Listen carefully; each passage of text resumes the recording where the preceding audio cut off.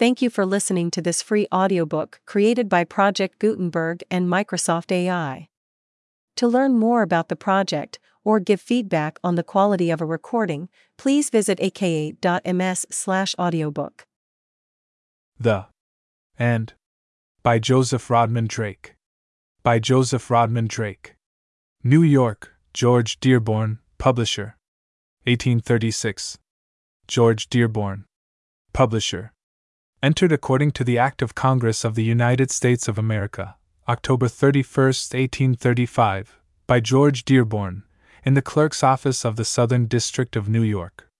Scatcherd and Adams, Printers, No. 38 Gold Street. To her father's friend, Fitzgreen Halleck, these poems are respectfully inscribed, by the author's daughter. To her father's friend. These poems are respectfully inscribed, by the author's daughter. The Culprit Fay. My visual orbs are purged from film, and lo! Instead of Anster's turnip-bearing valleys, I see old fairyland's miraculous show. Her trees of tinsel kissed by freakish gales, her roofs that, cloaked in leaf gold, skim the breeze, and fairies swarming. Tenants Anster fair. Tenants Anster fair. Aye. 'Tis the middle watch of a summer's night, the earth is dark, but the heavens are bright, naught is seen in the vault on high but the moon, and the stars, and the cloudless sky, and the flood which rolls its milky hue, a river of light on the welkin blue. The moon looks down on old Cronus, she mellows the shades on his shaggy breast, and seems his huge grey form to throw in a sliver cone on the wave below. His sides are broken by spots of shade, by the walnut bough and the cedar made, and through their clustering branches dark glimmers and dyes the fireflies spark, like starry twinkles that momently break through the rifts of the gathering tempest's rack. 2. The stars are on the moving stream, and fling, as its ripples gently flow, a burnished length of wavy beam in an eel-like spiral line below. The winds are whist, and the owl is still, the bat in the shelvy rock is hid, and naught is heard on the lonely hill but the cricket's chirp, and the answer shrill of the gauze-winged katydid, and the plaint of the wailing whippoorwill, who moans unseen, and ceaseless sings, ever a note of wail and wah, till morning spreads her rosy wings, and earth and sky in her glances glow. 3. 'Tis the hour of fairy ban and spell, the woodtick has kept the minutes well, he has counted them all with click and stroke, deep in the heart of the mountain oak, and he has awakened the sentry elf who sleeps with him in the haunted tree, to bid him ring the hour of 12, and call the fays to their revelry. 12 small strokes on his tinkling bell, 'twas made of the white snail's pearly shell. Midnight comes, and all is well. Hither, hither, wing your way, 'tis the dawn of the fairy day. 4. They come from beds of lichen green, they creep from the mulleins' velvet screen, some on the backs of beetles fly from the silver tops of moon-touched trees, where they swung in their cobweb hammocks high, and rocked about in the evening breeze, some from the humbird's downy nest. They had driven him out by elfin power, and pillowed on plumes of his rainbow breast, had slumbered there till the charmed hour. Some had lain in the scoop of the rock, with glittering ising stars inlaid, and some had opened the 4 o'clock, and stole within its purple shade. And now they thronged the moonlight glade, above, below, on every side, their little minim forms arrayed in the tricksy pomp of fairy pride. They come not now to print the Leah, in freak and dance around the tree, or at the mushroom board to sup, and drink the dew from the buttercup.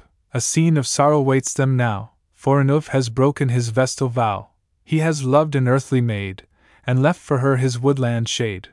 He has lain upon her lip of dew, and sunned him in her eye of blue, fanned her cheek with his wing of air, played in the ringlets of her hair, and, nestling on her snowy breast, forgot the lily king's behest. For this the shadowy tribes of air to the elfin court must haste away, and now they stand expectant there, to hear the doom of the culprit Fay. 6. The throne was reared upon the grass of spicewood and of sassafras. On pillars of mottled tortoise-shell hung the burnished canopy, and o'er it gorgeous curtains fell of the tulip's crimson drapery. The monarch sat on his judgment seat, on his brow the crown imperial shone, the prisoner Fay was at his feet, and his peers were ranged around the throne. He waved his scepter in the air, he looked around and calmly spoke. His brow was grave and his eye severe, but his voice in a softened accent broke. 7. Fairy! Fairy! List and mark, thou hast broke thine elfin chain, thy flamewood lamp is quenched and dark, and thy wings are dyed with a deadly stain. Thou hast sullied thine elfin purity in the glance of a mortal maiden's eye, thou hast scorned our dread decree, and thou shouldst pay the forfeit high. But well I know her sinless mind is pure as the angel forms above, gentle and meek, and chaste and kind, such as a spirit well might love. Fairy! Had she spot or taint, bitter had been thy punishment. Tied to the hornet's chardet wings, tossed on the pricks of nettle stings, or 7 long ages doomed to dwell with the lazy worm in the walnut shell, or every night to writhe and bleed beneath the tread of the centipede, or bound in a cobweb dungeon dim, your jailer a spider huge and grim, amid the carrion bodies to lie, of the worm, and the bug, and the murdered fly, these it had been your lot to bear, had a stain been found on the earthly fare. Now list, and mark our mild decree, Fairy, this your doom must be. 8. Thou shalt seek the beach of sand where the water bounds the elfin land, thou shalt watch the oozy brine till the sturgeon leaps in the bright moonshine, then dart the glistening arch below, and catch a drop from his silver bow. The water sprites will wield their arms and dash around, with roar and rave, and vain are the woodland spirits' charms, they are the imps that rule the wave. Yet trust thee in thy single might, if thy heart be pure and thy spirit right, thou shalt win the warlock fight. 9. If the spray-bee gem be won, the stain of thy wing is washed away, but another errand must be done ere thy crime be lost for aye. Thy flamewood lamp is quenched and dark, thou must re-illume its spark. Mount thy steed and spur him high to the heaven's blue canopy, and when thou sayest a shooting star, follow it fast, and follow it far, the last faint spark of its burning train shall light the elfin lamp again. Thou hast heard our sentence, Fay, hence! To the water side, away! X. The goblin marked his monarch well, he spake not, but he bowed him low, then plucked a crimson colin bell, and turned him round in act to go.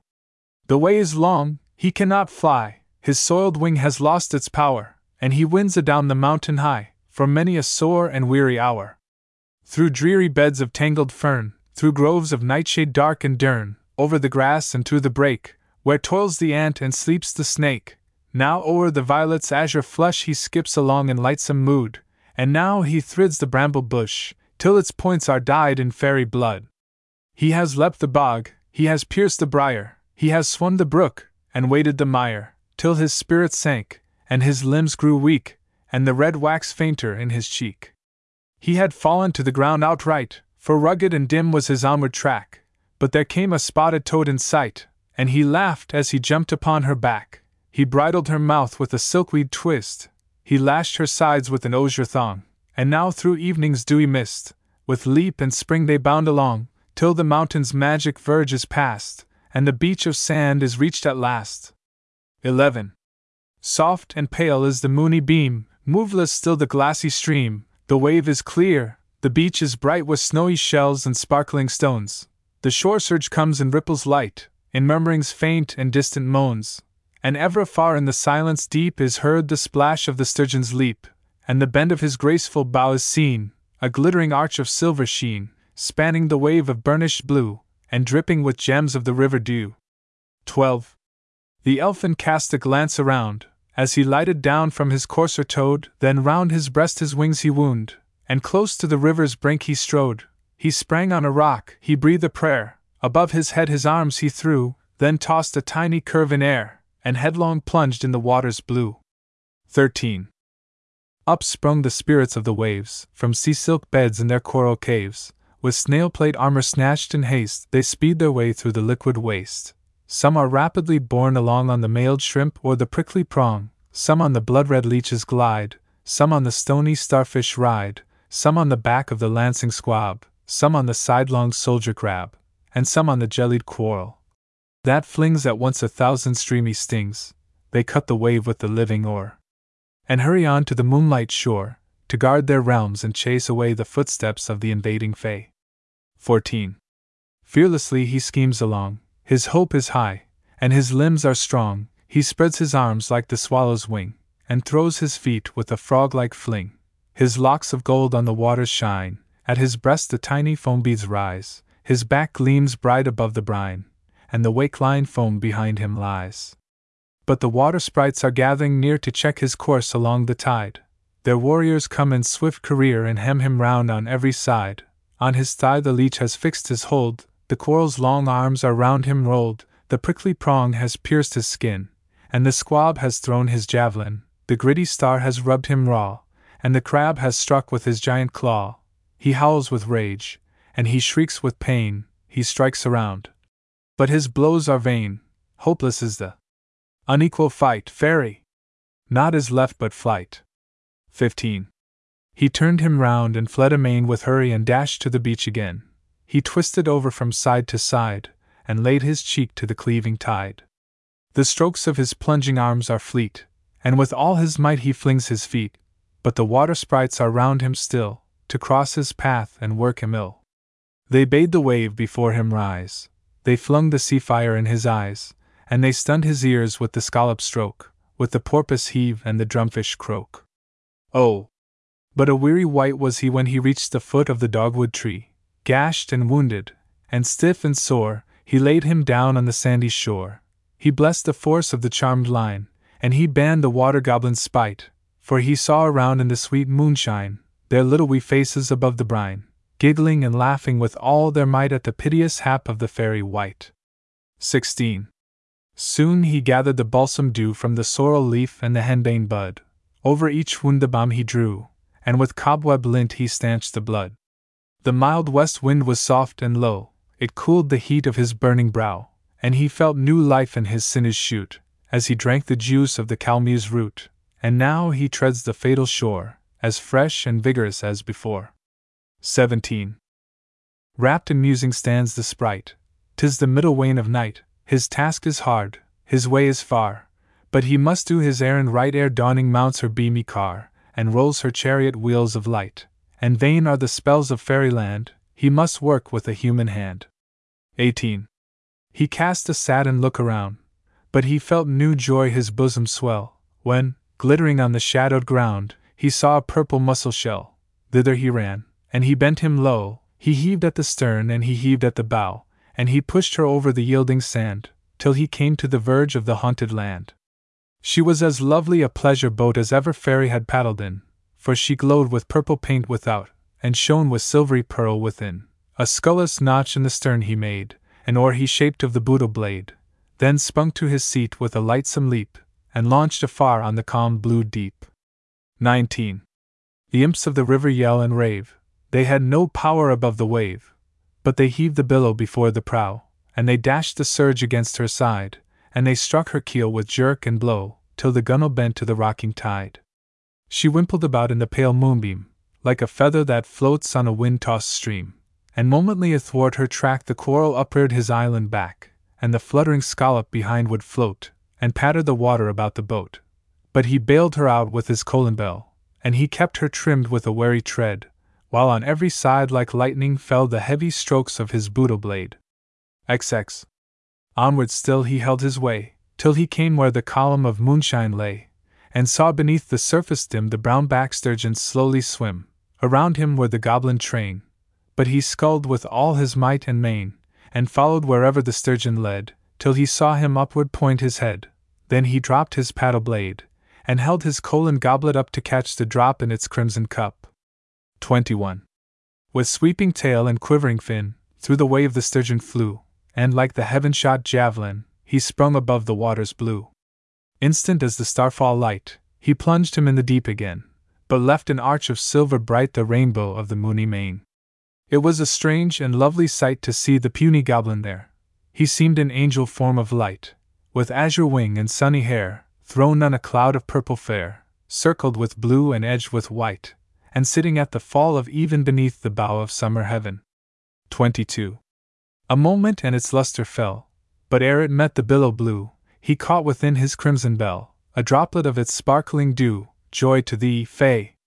Thy task is done, thy wings are pure, for the gem is won. Cheerly ply thy dripping oar, and haste away to the elfin shore. 23. He turns, and lo! On either side the ripples on his path divide, and the track o'er which his boat must pass is smooth as a sheet of polished glass. Around, their limbs the sea nymphs lave, with snowy arms half swelling out, while on the glossed and gleamy wave their sea-green ringlets loosely float.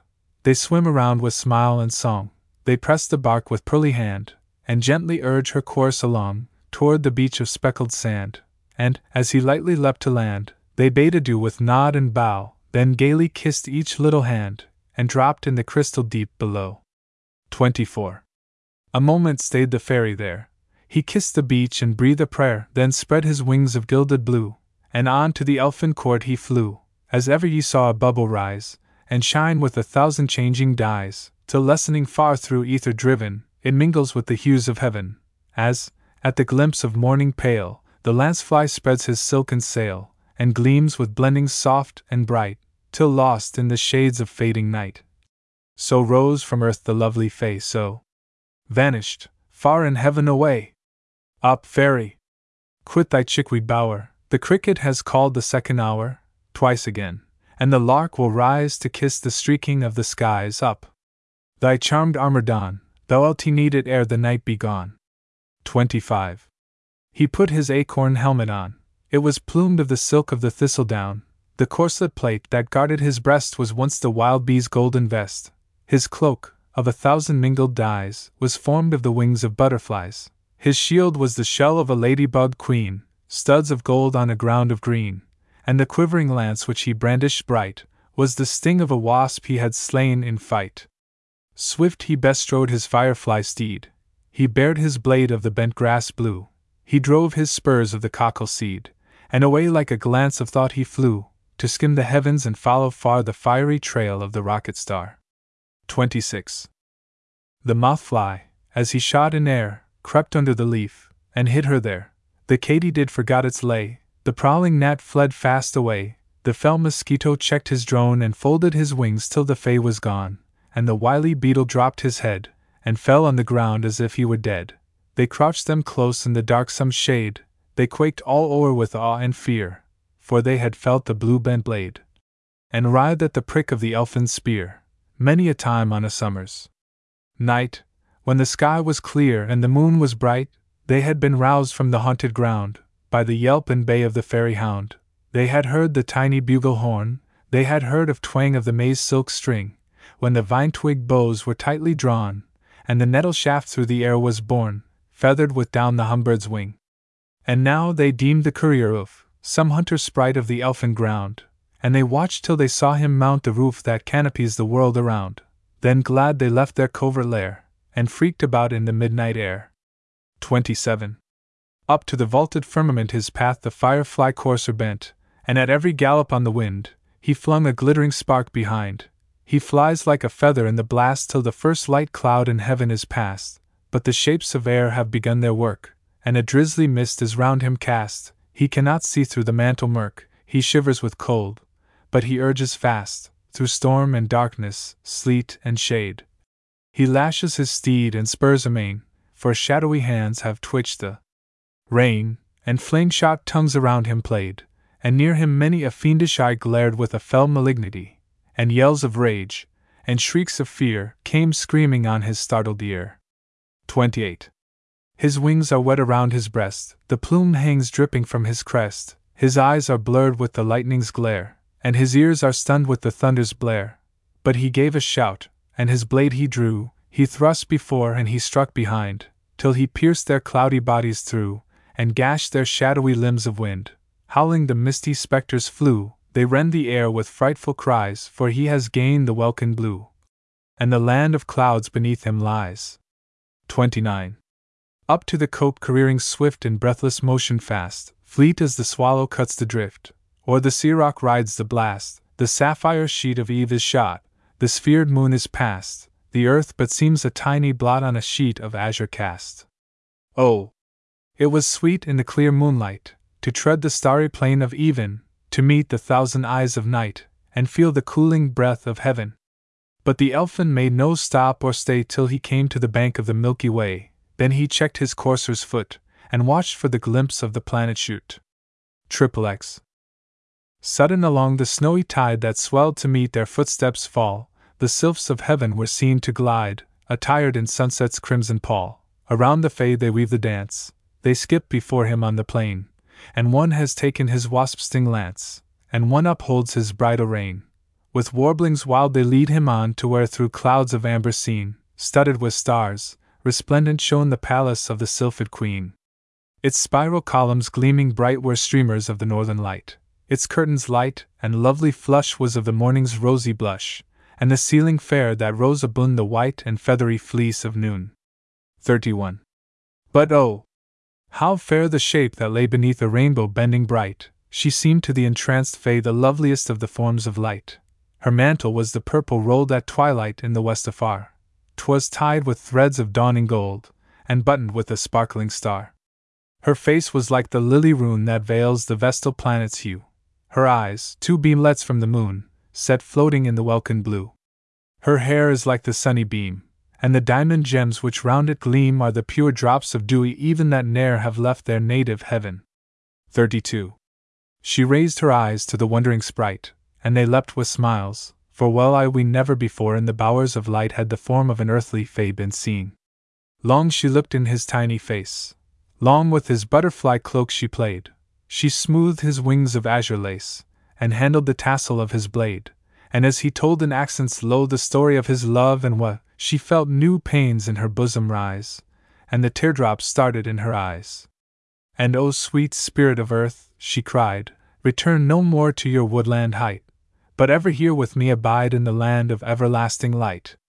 Within the fleecy drift we'll lie, we'll hang upon the rainbow's rim, and all the jewels of the sky around thy brow shall brightly beam. And thou shalt bathe thee in the stream that rolls its whitening foam aboon, and ride upon the lightning's gleam, and dance upon the orbed moon. We'll sit within the Pleiad ring, we'll rest on Orion's starry belt, and I will bid my sylphs to sing the song that makes the dew mist melt.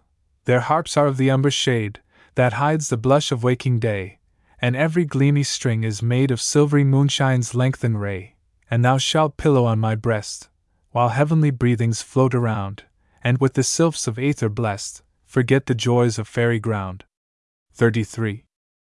She was lovely and fair to see, and the elfin's heart beat fitfully, but lovelier far, and still more fair, the earthly form imprinted there. Naught he saw in the heavens above was half so dear as his mortal love, for he thought upon her looks so meek, and he thought of the light flush on her cheek. Never again might he bask and lie on that sweet cheek and moonlight eye, but in his dreams her form to see, to clasp her in his reverie.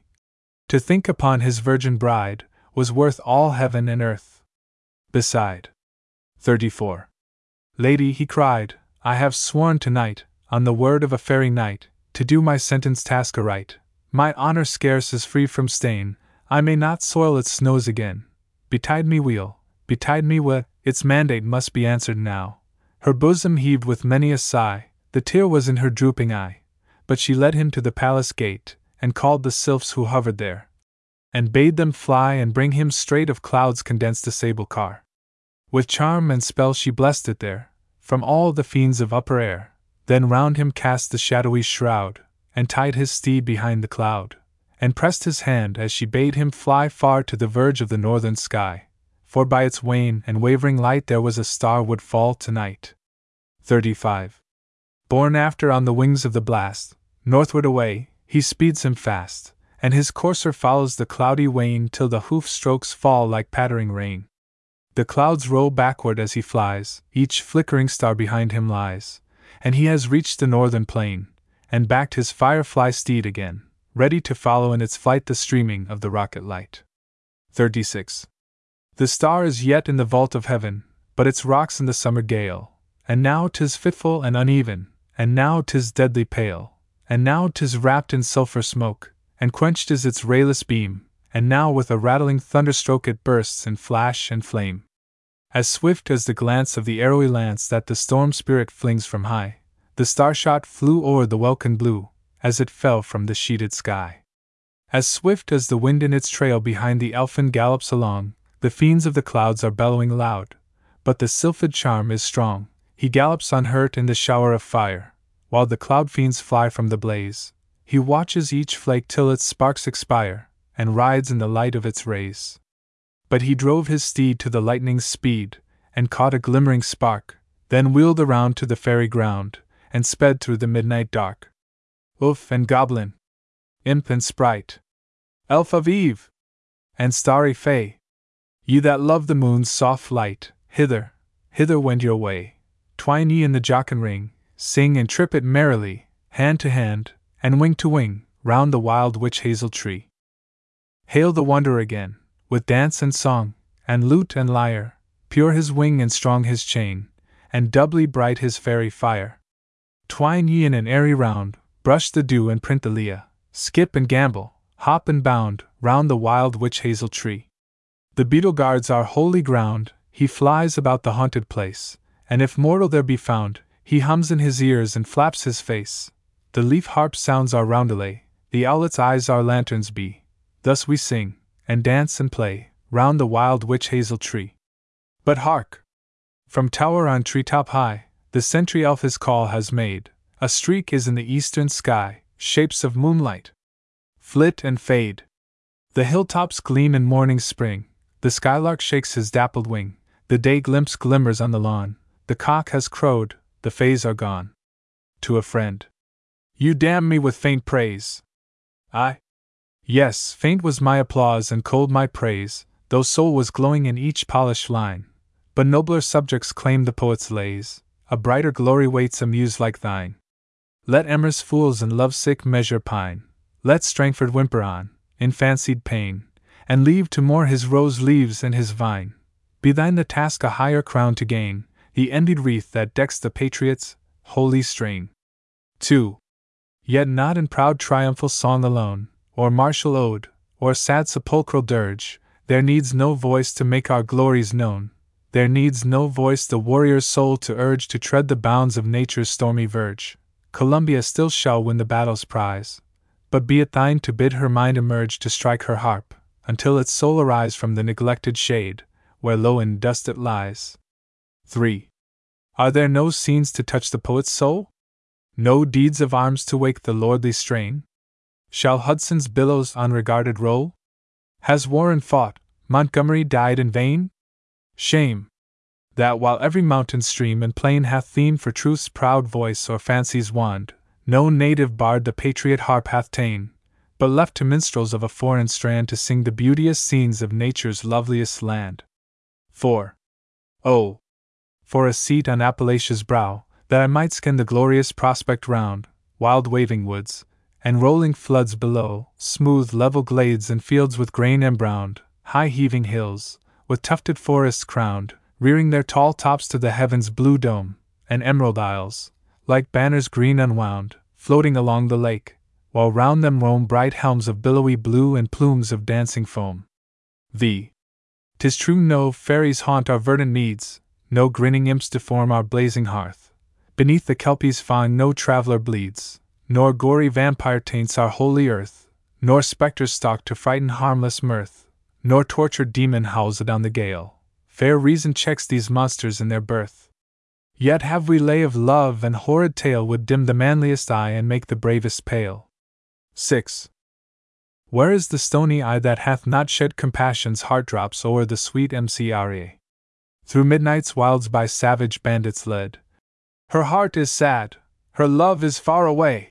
Elate that lover waits the promised day when he shall clasp his blooming bride again. Shine on, sweet visions. Dreams of rapture, play. Soon the cold course of her he loved in vain shall blight his withered heart and fire his frenzied brain. 7. Romantic Wyoming! Could none be found of all that rove thy Eden groves among, to wake a native harp's untutored sound, and give thy tale of with the voice of song? Oh! If description's cold and nerveless tongue from stranger harps such hallowed strains could call, how doubly sweet the descant wild had rung, from one who, lingering round thy ruined wall, had plucked thy morning flowers and wept thy timeless fall. 8. The Huron chief escaped from foemen nigh, his frail bark launches on Niagara's tides. Pride in his port, defiance in his eye. Singing his song of death the warrior glides. In vain the yell along the river sides, in vain the arrow from its sheath is torn, calm to his doom the willing victim rides, and till adown the roaring torrent borne, mocks them with gesture proud, and laughs their rage to scorn. 9.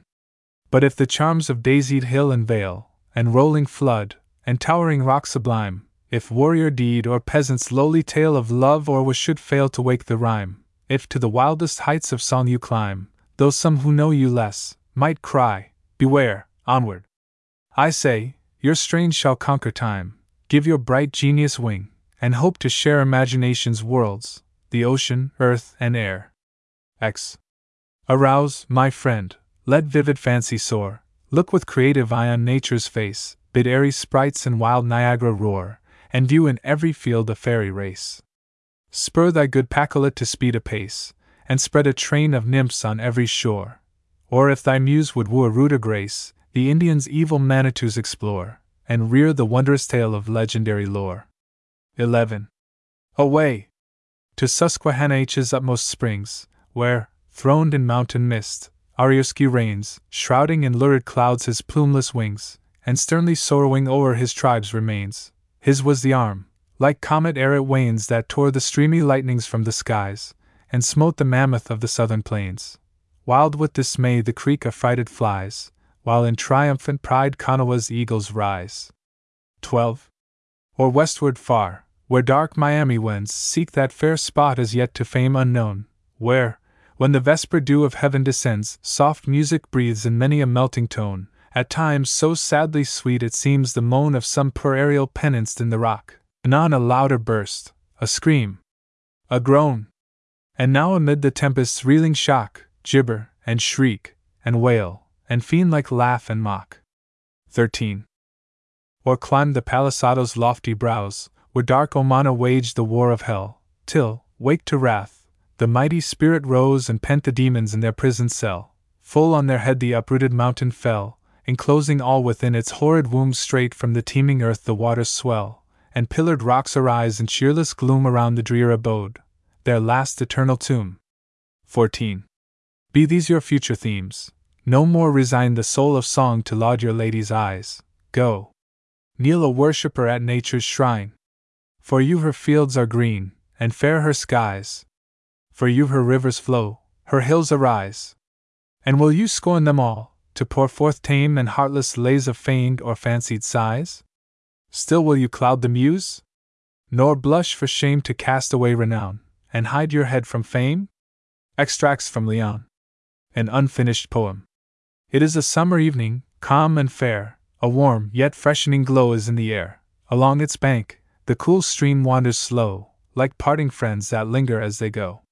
The willows, as its waters meekly glide, bend their disheveled tresses to the tide, and seem to give it, with a moaning sigh, a farewell touch of tearful sympathy.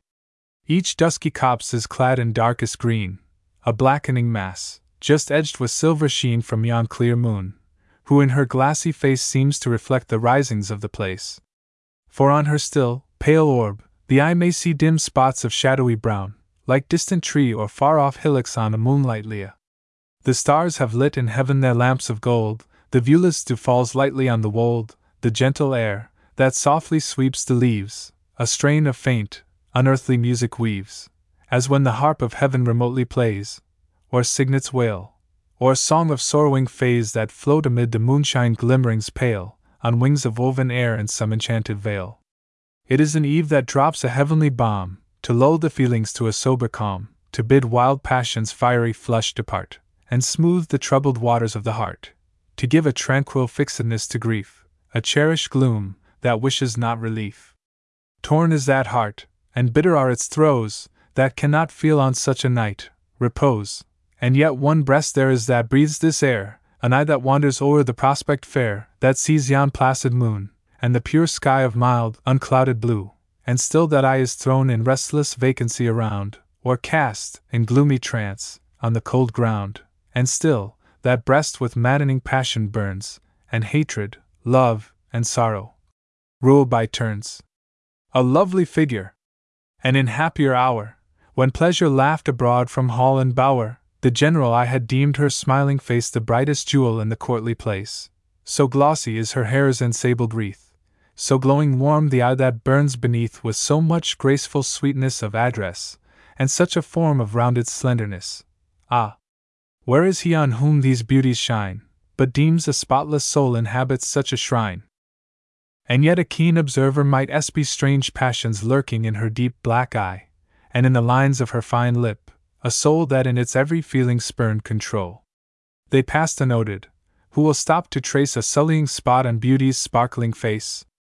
And no one deemed, amid her glances sweet, hers was a bosom of impetuous heat, a heart too wildly in its joys elate, formed but to madly love, or madly hate, a spirit of strong throbs, and steadfast will, to dote, detest, to die for or to kill, which, like the Arab chief, would fiercely dare to stab the heart she might no longer share, and yet so tender, if he loved again, would die to save his breast one moment's pain.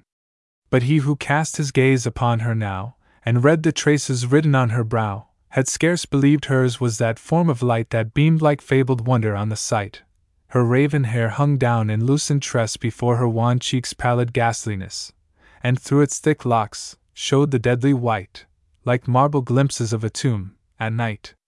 In fixed and horrid musings now she stands, her eyes now bent to earth, and her cold hands pressed to her heart, now wildly thrown on high, they wander o'er her brow, and now a sigh breaks deep and full, and more composedly, she half exclaims, "No!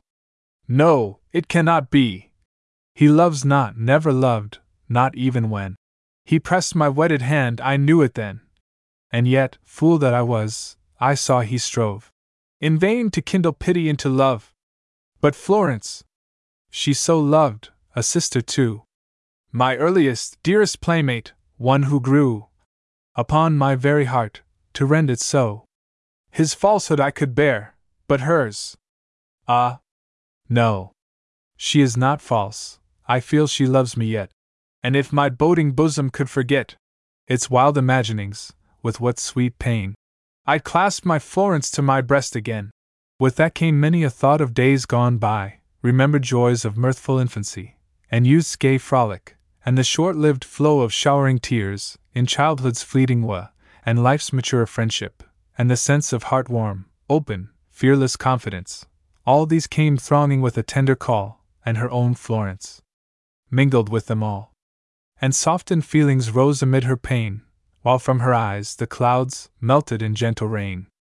A hectic pleasure flushed her faded face, it fled, and deeper paleness took its place. Then a cold shudder thrilled her, and, at last, her lip a smile of bitter sarcasm cast, as if she scorned herself, that she could be a moment lulled by that sweet sophistry, for in that little minute memory's sting gave word and look, sigh, gesture, everything, to bid these dear delusive phantoms fly, and fix her fears in dreadful certainty. It traced the very progress of their love, from the first meeting in the locust grove, when from the chase Leon came bounding there, backing his courser with a noble air, his brown cheek flushed with healthful exercise, and his warm spirits leaping in his eyes. It told how lovely looked her sister then, to long-lost friends, and home just come again, how on her cheek the tears of meeting lay, that tear which only feeling hearts can pay, while the quick pleasure glistened in her eye, like clouds and sunshine in an April sky. And then it told, as their acquaintance grew, how close the unseen bonds of union drew their souls together, and how pleased they were the same blithe pastimes and delights to share, how the same chord in each at once would strike, their tastes, their wishes, and their joys alike. All this was innocent, but soon there came blushes and starts of consciousness and shame, that, when she entered, upon either cheek the hasty blood in guilty red would speak of something that should not be known, and still sighs half suppressed seemed struggling with the will. It told how oft at eve was Leon gone in moody wandering to the wood alone, and in the night, how many a broken dream of bliss, or terror, seemed to shake his frame. How Florence, too, in long abstracted fit of soul-rapt musing, for whole hours would sit, nor even the power of music, friend, or book, could chase her deep forgetfulness of look, and how, when questioned, with an indrawn sigh, in vague and far-off phrase, she made reply, and smiled and struggled to be gay and free, and then relapsed in dreaming reverie. How when of Leon she was forced to speak, unbidden crimson mantled in her cheek, and when he entered, how her eye would swim, and strive to look on every one but him, yet by unconscious fascination led, in quick short glance each moment toward him fled. How he, too, seemed to shun her speech and gaze, and yet he always lingered where she was, though nothing in his aspect or his air told that he knew she was in presence there, but an appearance of constrained distress, and a dull tongue of moveless silentness, and a down-drooping eye of gloom and sadness. Oh, how unlike his former face of gladness! "'Tis plain! Too plain! And I am lost!" she cried, and in that thought her last good feeling died. That thought of hopeless sorrow seemed to dart 1,000 stings at once into her heart, but a strong effort quelled it, and she gave the next to hatred, vengeance, and the grave. Her face was calmly stern, and but a glare within her eyes. There was no feature there that told what lashing fiends her inmates were. Within, there was no thought to bid her swerve from her intent, but every strained nerve was settled and bent up with terrible force to some deep deed, far, far beyond remorse. No glimpse of mercy's light her purpose crossed. Love, nature, pity, in its depths were lost, or lent an added fury to the ire that seared her soul with unconsuming fire. All that was dear in the wide earth was gone. She loved but two, and these she doted on with passionate ardor, and the close strong press of woman's heart cord, clinging tenderness. These links were torn, and now she stood alone, bereft of all, her husband, sister, gone. Ah! Who can tell that ne'er has known such fate, what wild and dreadful strength it gives to hate? What had she left? Revenge! Revenge! Was there? He crushed remorse and wrestled down despair, held his red torch to memory's page, and threw a bloody stain on every line she drew. She felt dark pleasure with her frenzy blend, and hugged him to her heart, and called him friend. When sore wind clouds the face of heaven deform, and hope's bright star sets darkly in the storm, around us ghastly shapes and phantoms swim, and all beyond is formless, vague, and dim, or life's cold barren path before us lies, a wild and weary waste of tears and sighs, from the lorn heart each sweetening solace gone, abandoned, friendless, withered, lost, and lone. And when with keener pangs we bleed to know that hands beloved have struck the deepest blow, that friends we deemed most true and held most dear, have stretched the pall of death o'er pleasure's bier, repaid our trusting faith with serpent guile, cursed with a kiss, and stabbed beneath a smile, what then remains for souls of tender mold? One last and silent refuge, calm and cold, a resting place for misery's gentle slave. Hearts break but once, no wrongs can reach the grave. Rest ye, mild spirits of afflicted worth! Sweet is your slumber in the quiet earth, and soon the voice of heaven shall bid you rise to meet rewarding smiles in yonder skies. But where, for solace, shall the bosom turn for death too strong, for tears too proudly stern? When shall the lulling dews of peace descend on hearts that cannot break and will not bend? Ah! Never, never, they are doomed to feel pains that no balm of heaven or earth can heal, to live in groans, and yield their parting breath without a joy in life, or hope in death. Yet, for a while, one living hope remains, that nerves each fibre and the soul sustains, one desperate hope, whose agonizing throes are bitterer far than all the worst of woes, a hope of crime and horrors, wild and strange as demon thoughts. That hope is thine, revenge. 'Twas this that gave, oh, Eleanor, to thee a strength to bear thy matchless misery, though the hot blood ran boiling in her brain, and rolled a tide of fire through every vein, though many a rushing voice of blighted bliss struck on her mental ears, like adder's hiss. That hope gave gloomy fierceness to her eye, dashed down the tear, repressed the unloading sigh, fixed her wan quivering lip, and steeled her breast to crush the hearts that robbed her own of rest. She wound her way within a heavy shade of arching boughs, in broad spread leaves arrayed, which, clustering close and thick, shut out the light, and tinged with black the shadowy robe of night, save here and there a melancholy spark of flickering moonshine glimmered through the dark, cheerless and dim, as when upon a pall, through suffering tears, the looks of sorrow fall. But opening farther on either side a wider space the severing trees divide, and longer gleams upon the pathway meet, and the soft grass is wet beneath her feet. And now emerging from the darksome shade, she pressed the silken carpet of the glade. Beyond the green, within its western close, a little vine-hung, leafy arbor rose, where the pale luster of the moony flood dimmed the vermilioned woodbine's scarlet bud, and glancing through the foliage fluttering round, in tiny circles gemmed the freckled ground. Beside the porch, beneath the friendly screen of two tall trees, a mossy bank was seen, and all around, amid the silvery dew, the wildwood pansy reared her petals blue, and gold cups and the meadow cowslip red, upon the evening air their odors shed. Unheeded all the grove's deep gloom had been, unseen the moonlight brightness of the green. In vain the stream's blue burnish met her eye, lovely its wave, but passed unnoticed by. The airs of heaven had breathed around her brow their cooling sighs, she felt them not. But now that lonely bower appeared, and with a start convulsive shudders thrilled her throbbing heart. For there, in days, alas! forever gone, when love's young torch with beams of rapture shone, when she had felt her heart's impassioned swell, and almost deemed her Leon loved as well, there had she sat, beneath the evening skies, felt his warm kiss and heard his murmured sighs, hung on his breast, caressing and caressed, her husband smiled, and Eleanor was blessed. And when his injured country's rights to shield, blazed his red banner on the battlefield, there had she lingered in the shadows dim, and sat till morning watch and thought of him, and wept to think that she might not be there, his toils, his dangers, and his wounds to share. And when the foe had bowed beneath his brand, and to his home he led his conquering band, there she first caught his long-expected face, and sprung to smile and weep in his embrace. These scenes of bliss across her memory fled, like lights that haunt the chambers of the dead. She saw the bower, and read the image there of joys that had been, and of woes that were. She clenched her hand in agony, and cast a glance of tears upon it as she passed, a look of weeping sorrow. 'Twas the last. She checked the gush of feeling, turned her face, and faster sped along her hurried pace. No longer now from Leon's lips were heard the sigh of bliss, the rapture-breathing word. No longer now upon his features dwelt the glance that sweetly thrills, the looks that melt. No speaking gaze of fond attachment told, but all was dull and gloomy, sad and cold.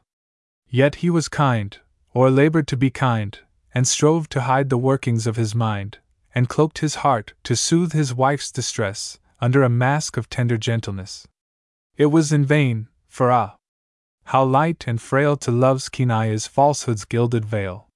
Sweet winning words may for a time beguile, professions lull, and oaths deceive a while. But soon the heart, in vague suspicion tossed, must feel a void unfilled, a something lost, something scarce heeded, and unprized till gone, felt while unseen, and though unnoticed, known, a hidden witchery, a nameless charm, too fine for actions and for words too warm, that passing all the worthless forms of art, eludes the sense, and only woos the heart. A hallowed spell, by fond affection wove, the mute, but matchless eloquence of love. Oh! there were times, when to my heart there came all that the soul can feel, or fancy frame. The summer party in the open air, when sunny eyes and cordial hearts were there, where light came sparkling through the greenwood eaves, like mirthful eyes that laugh upon the leaves, where every bush and tree and all the scene, in wind-kissed wavings shake their wings of green, and all the objects round about dispense reviving freshness to the awakened sense. The golden corslet of the humble bee, the antic kid that frolics round the lea, or purple lanceflies circling round the place, on their light shards of green, an airy race, or squirrel glancing from the nutwood shade an arch black eye, half pleased and half afraid, or bird quick darting through the foliage dim, or perched and twittering on the tendril slim, or poised in ether sailing slowly on, with plumes that change and glisten in the sun, like rainbows fading into mist, and then on the bright cloud renewed and changed again, or soaring upward, while his full sweet throat pours clear and strong a pleasure-speaking note, and sings in nature's language wild and free, his song of praise for light and liberty. And when within, with poetry and song, music and books led the glad hours along, worlds of the vision minstrel, fancy wove, tales of old time, of chivalry and love, or converse calm, or wit shafts sprinkled round, like beams from gems, too light and fine to wound, with spirits sparkling as the morning's sun, light as the dancing wave he smiles upon, like his own course. Alas! too soon to know bright suns may set in storms, and gay hearts sink in Niagara. Aye! roar, raging torrent! And now, mighty river, pour thy white foam on the valley below, frown, ye dark mountains, and shadow forever the deep rocky bed where the wild rapids flow. The green sunny glade, and the smooth flowing fountain, brighten the home of the coward and slave. The flood and the forest, the rock and the mountain, rear on their bosoms the free and the brave. 2. Nurslings of nature, I mark your bold bearing, pride in each aspect and strength in each form, hearts of warm impulse, and souls of high daring, born in the battle and reared in the storm. The red levin flash and the thunder's dread rattle, the rock-riven wave and the war trumpet's breath, the din of the tempest, the yell of the battle, nerve your steeled bosoms to danger and death. 3. High on the brow of the Alps' snowy towers the mountain Swiss measures his rock-breasted moors, o'er his lone cottage the avalanche lowers, round its rude portal the spring torrent pours. Sweet is his sleep amid peril and danger, warm is his greeting to kindred and friends, open his hand to the poor and the stranger, stern on his foeman his saber descends. 4. Lo! Where the tempest the dark waters sunder slumbers the sailor boy, reckless and brave, warmed by the lightning and lulled by the thunder, fanned by the whirlwind and rocked on the wave. Wildly the winter wind howls round his pillow, cold on his bosom the spray showers fall, creaks the strained mast at the rush of the billow, peaceful he slumbers, regardless of all. V. Mark how the cheek of the warrior flushes, as the battle drum beats, and the war torches glare. Like a blast of the north to the onset he rushes, and his wide-waving falchion gleams brightly in air. Around him the death-shot of foemen are flying, at his feet friends and comrades are yielding their breath. He strikes to the groans of the wounded and dying, but the war cry he strikes with is, conquest or death. 6. Then pour thy broad wave like a flood from the heavens, each son that thou rearest, in the battle's wild shock, when the death-speaking note of the trumpet is given, will charge like thy torrent or stand like thy rock. Let his roof be the cloud and the rock be his pillow, let him stride the rough mountain, or toss on the foam, he will strike fast and well on the field or the billow, in triumph and glory, for God and his home. Song. Oh!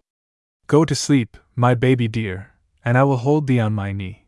Thy mother's in her winding sheet, and thou art all that's left to me. My hairs are white with grief and age, I've borne the weight of every ill, and I would lay me with my child, but thou art left to love me still. Should thy false father see thy face, the tears would fill his cruel ee, but he has scorned thy mother's wa, and he shall never look on thee, but I will rear thee up alone, and with me thou shalt I remain, for thou wilt have thy mother's smile, and I shall see my child again.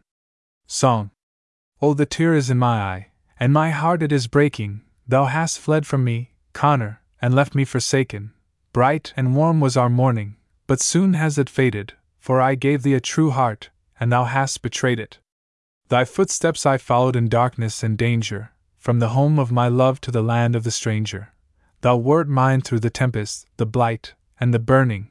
Could I think thou wouldst change when the morn was returning? Yet peace to thy heart, though from mine it must sever. May she love thee as I loved, alone and forever. I may weep for thy loss, but my faith is unshaken, and the heart thou hast widowed will bless thee in breaking. Written in a lady's album. Grant me, I cried, some spell of art, to turn with all a lover's care, that spotless page, my Eva's heart, and write my burning wishes there. But love, by faithless Leah taught how frail is woman's holiest vow, looked down, while grace a tempered thought sate serious on his baby brow. Go! Blot her album, cried the sage. There none but bards a place may claim, but woman's heart's a worthless page, where every fool may write his name. Until by time or fate decayed, that line and leaf shall never part. Ah! Who can tell how soon shall fade the lines of love from woman's heart? Lines to a lady, on hearing her sing. Cushla-macree. To a lady, on hearing her sing. Cushla-macree. Yes. Heaven protect thee, thou gem of the ocean, dear land of my sires, though distant thy shores. Ere my heart cease to love thee, its latest emotion, the last dying throbs of its pulse must be o'er. And dark were the bosom, and cold and unfeeling, that tamely could listen unmoved at the call, when woman, the warm soul of melody stealing, laments for her country and sighs o'er its fall. Sing on, gentle warbler, the teardrop appearing shall fall for the woes of the Queen of the Sea, and the spirit that breathes in the harp of green Erin, descending, shall hail thee her. Cushla-Macree. Lines written on leaving New Rochelle. Written on leaving New Rochelle.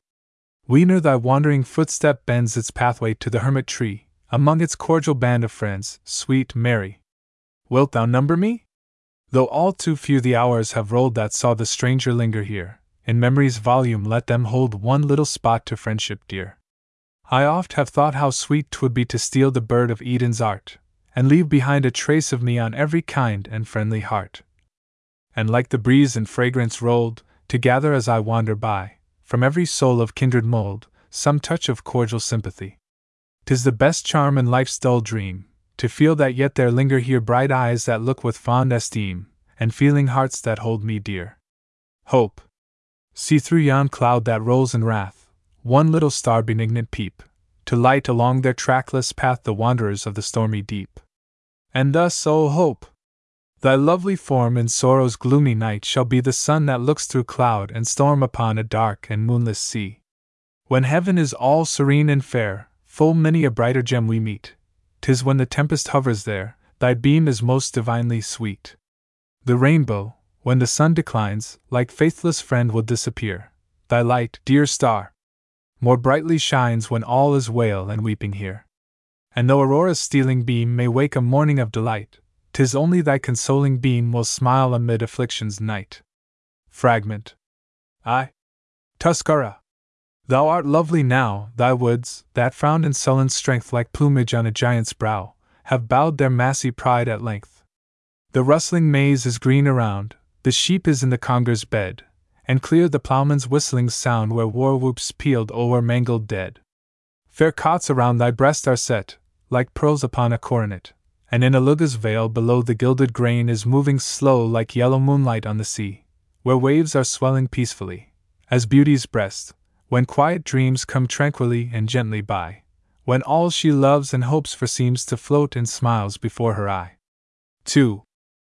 And hast thou lost the grandeur rude that made me breathless, when at first upon my infant sight you burst, the monarch of the solitude? No, there is yet thy turret rock, the watchtower of the skies, the lair of Indian gods, who, in the shock of bursting thunders, slumbered there, and trim thy bosom is arrayed in labor's green and glittering vest, and yet thy forest locks of shade shake stormy on that turret crest. Still hast thou left the rocks, the floods, and nature is the loveliest then, when first amid her caves and woods she feels the busy tread of men, when every tree, and bush, and flower, springs wildly in its native grace, ere art exerts her boasted power, that brightened only to deface. 3. Yes. Thou art lovelier now than ever. How sweet 'twould be, when all the air in moonlight swims, along thy river to couch upon the grass, and hear Niagara's everlasting voice, far in the deep blue west away, that dreaming and poetic noise we mark not in the glare of day. Oh, how unlike its torrent cry, when o'er the brink the tide is driven, as if the vast and sheeted sky and thunder fell from heaven. 4.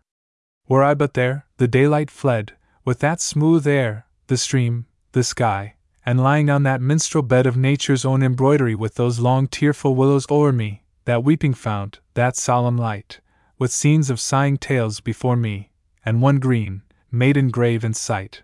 How mournfully the strain would rise of that true maid, whose fate can yet draw rainy tears from stubborn eyes, from lids that ne'er before were wet. She lies not here, but that green grave is sacred from the plough, and flowers, snowdrops, and valley lilies, wave amid the grass, and other showers than those of heaven have fallen there. 2. When that eye of light shall in darkness fall, and thy bosom be shrouded in death's cold pall, when the bloom of that rich red lip shall fade, and thy head on its pillow of dust be laid. Oh! Then thy spirit shall see how true are the holy vows I have breathed to you. My form shall moulder thy grave beside, and in the blue heavens I'll seek my bride.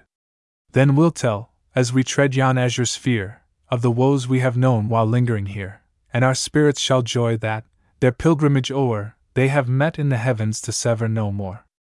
Lines. Day gradual fades, in evening gray, its last faint beam hath fled, and sinks the sun's declining ray in ocean's wavy bed. So o'er the loves and joys of youth thy waves, indifference, roll, so mantles round our days of truth that death pool of the soul. Spreads o'er the heavens the shadowy night her dim and shapeless form, so human pleasures, frail and light, are lost in passion's storm. So fades the sunshine of the breast, so passion's dreamings fall, so friendship's fervors sink to rest, oblivion shrouds them all. To Eva. A beam upon the myrtle fell from dewy evening's purest sky. 'Twas like the glance I love so well, dear Eva, from thy moonlight eye. I looked around the summer grove, on every tree its luster shone, for all had felt that look of love the silly myrtle deemed its own. Eva! Behold thine image there, as fair, as false thy glances fall, but who the worthless smile would share that sheds its light alike on all? To a lady with a withered violet. With a withered violet.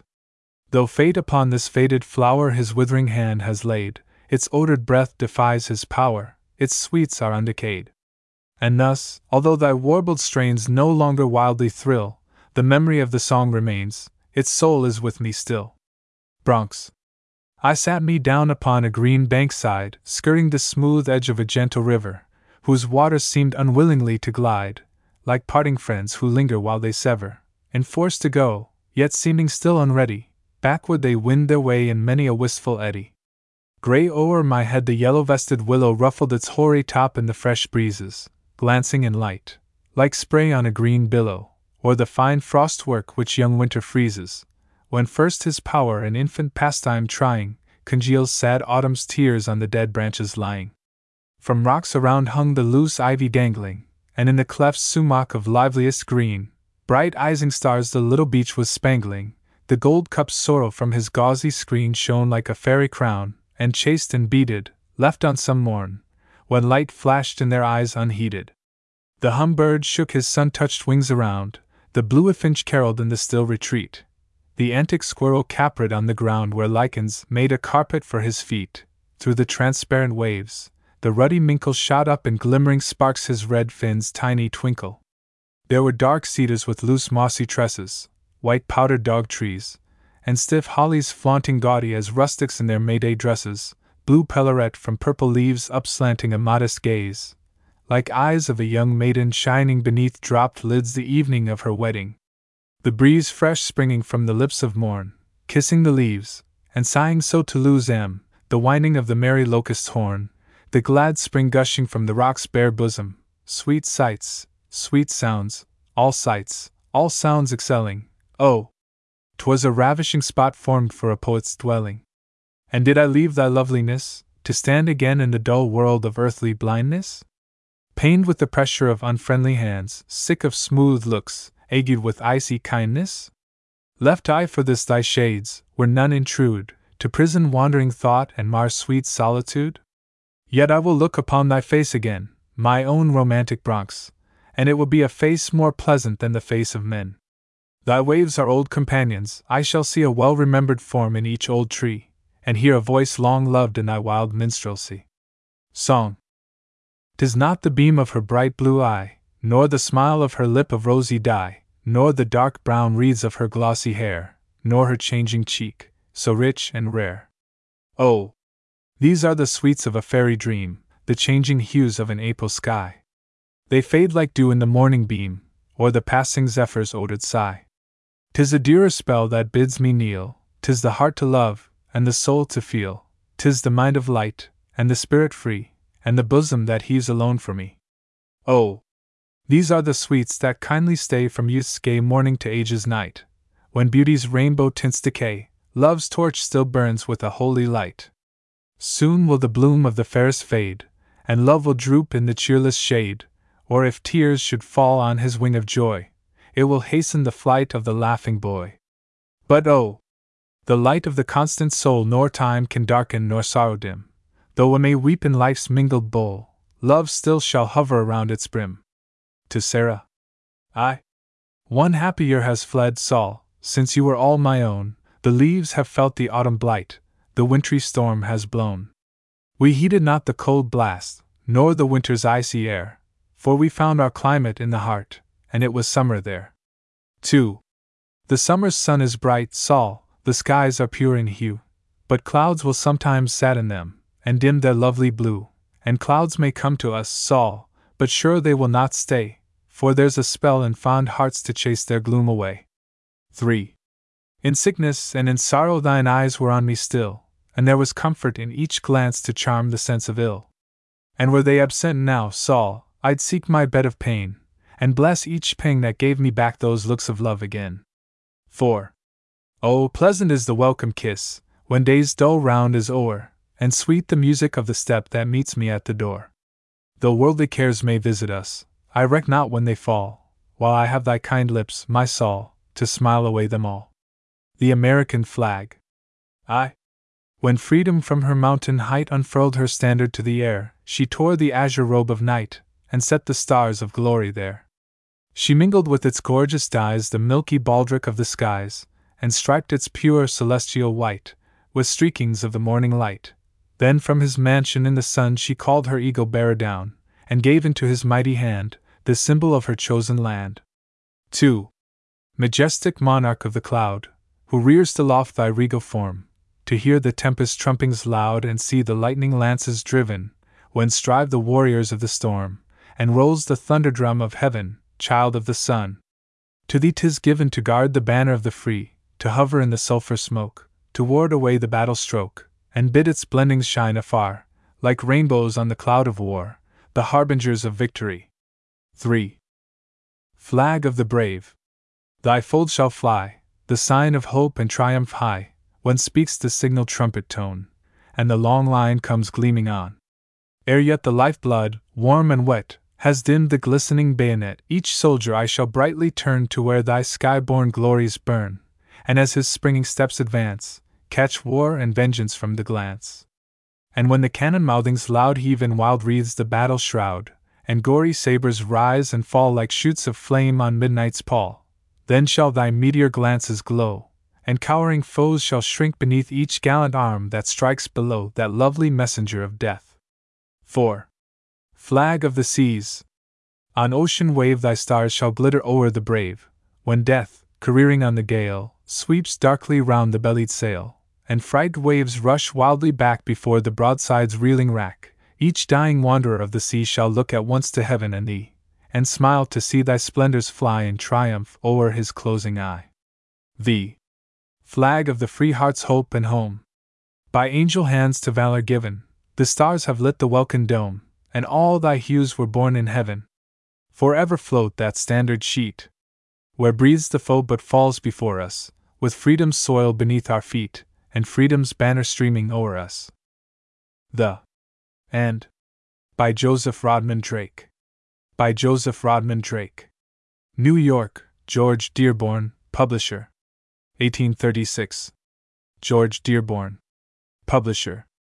Entered according to the Act of Congress of the United States of America, October 31, 1835, by George Dearborn, in the Clerk's Office of the Southern District of New York.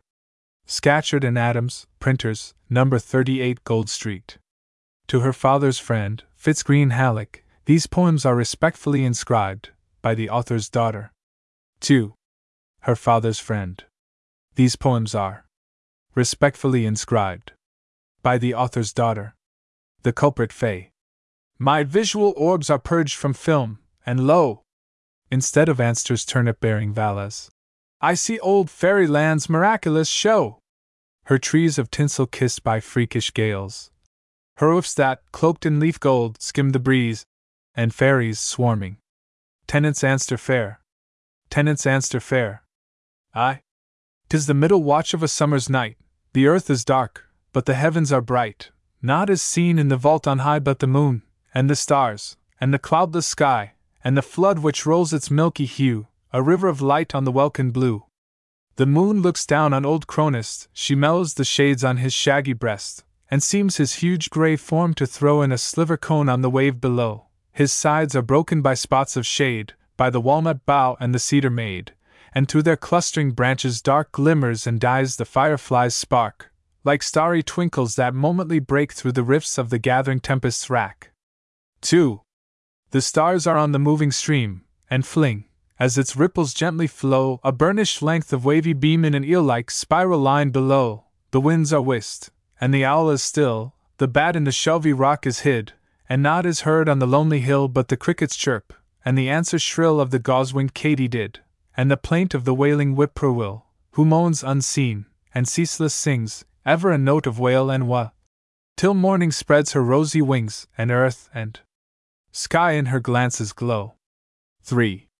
'Tis the hour of fairy ban and spell, the wood-tick has kept the minutes well, he has counted them all with click and stroke, deep in the heart of the mountain oak, and he has awakened the sentry elf who sleeps with him in the haunted tree, to bid him ring the hour of 12, and call the fays to their revelry. 12 small strokes on his tinkling bell, 'twas made of the white snail's pearly shell. Midnight comes, and all is well. Hither, hither, wing your way, 'tis the dawn of the fairy day. 4. They come from beds of lichen green, they creep from the mullein's velvet screen, some on the backs of beetles fly from the silver tops of moon-touched trees, where they swung in their cobweb hammocks high, and rocked about in the evening breeze, some from the humbird's downy nest, they had driven him out by elfin power, and pillowed on plumes of his rainbow breast, had slumbered there till the charmed hour, some had lain in the scoop of the rock, with glittering ising stars inlaid, and some had opened the 4 o'clock, and stole within its purple shade.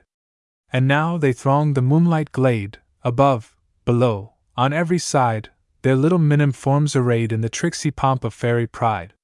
They come not now to print the Leah, in freak and dance around the tree, or at the mushroom board to sup, and drink the dew from the buttercup. A scene of sorrow waits them now, for an Ulf has broken his vestal vow.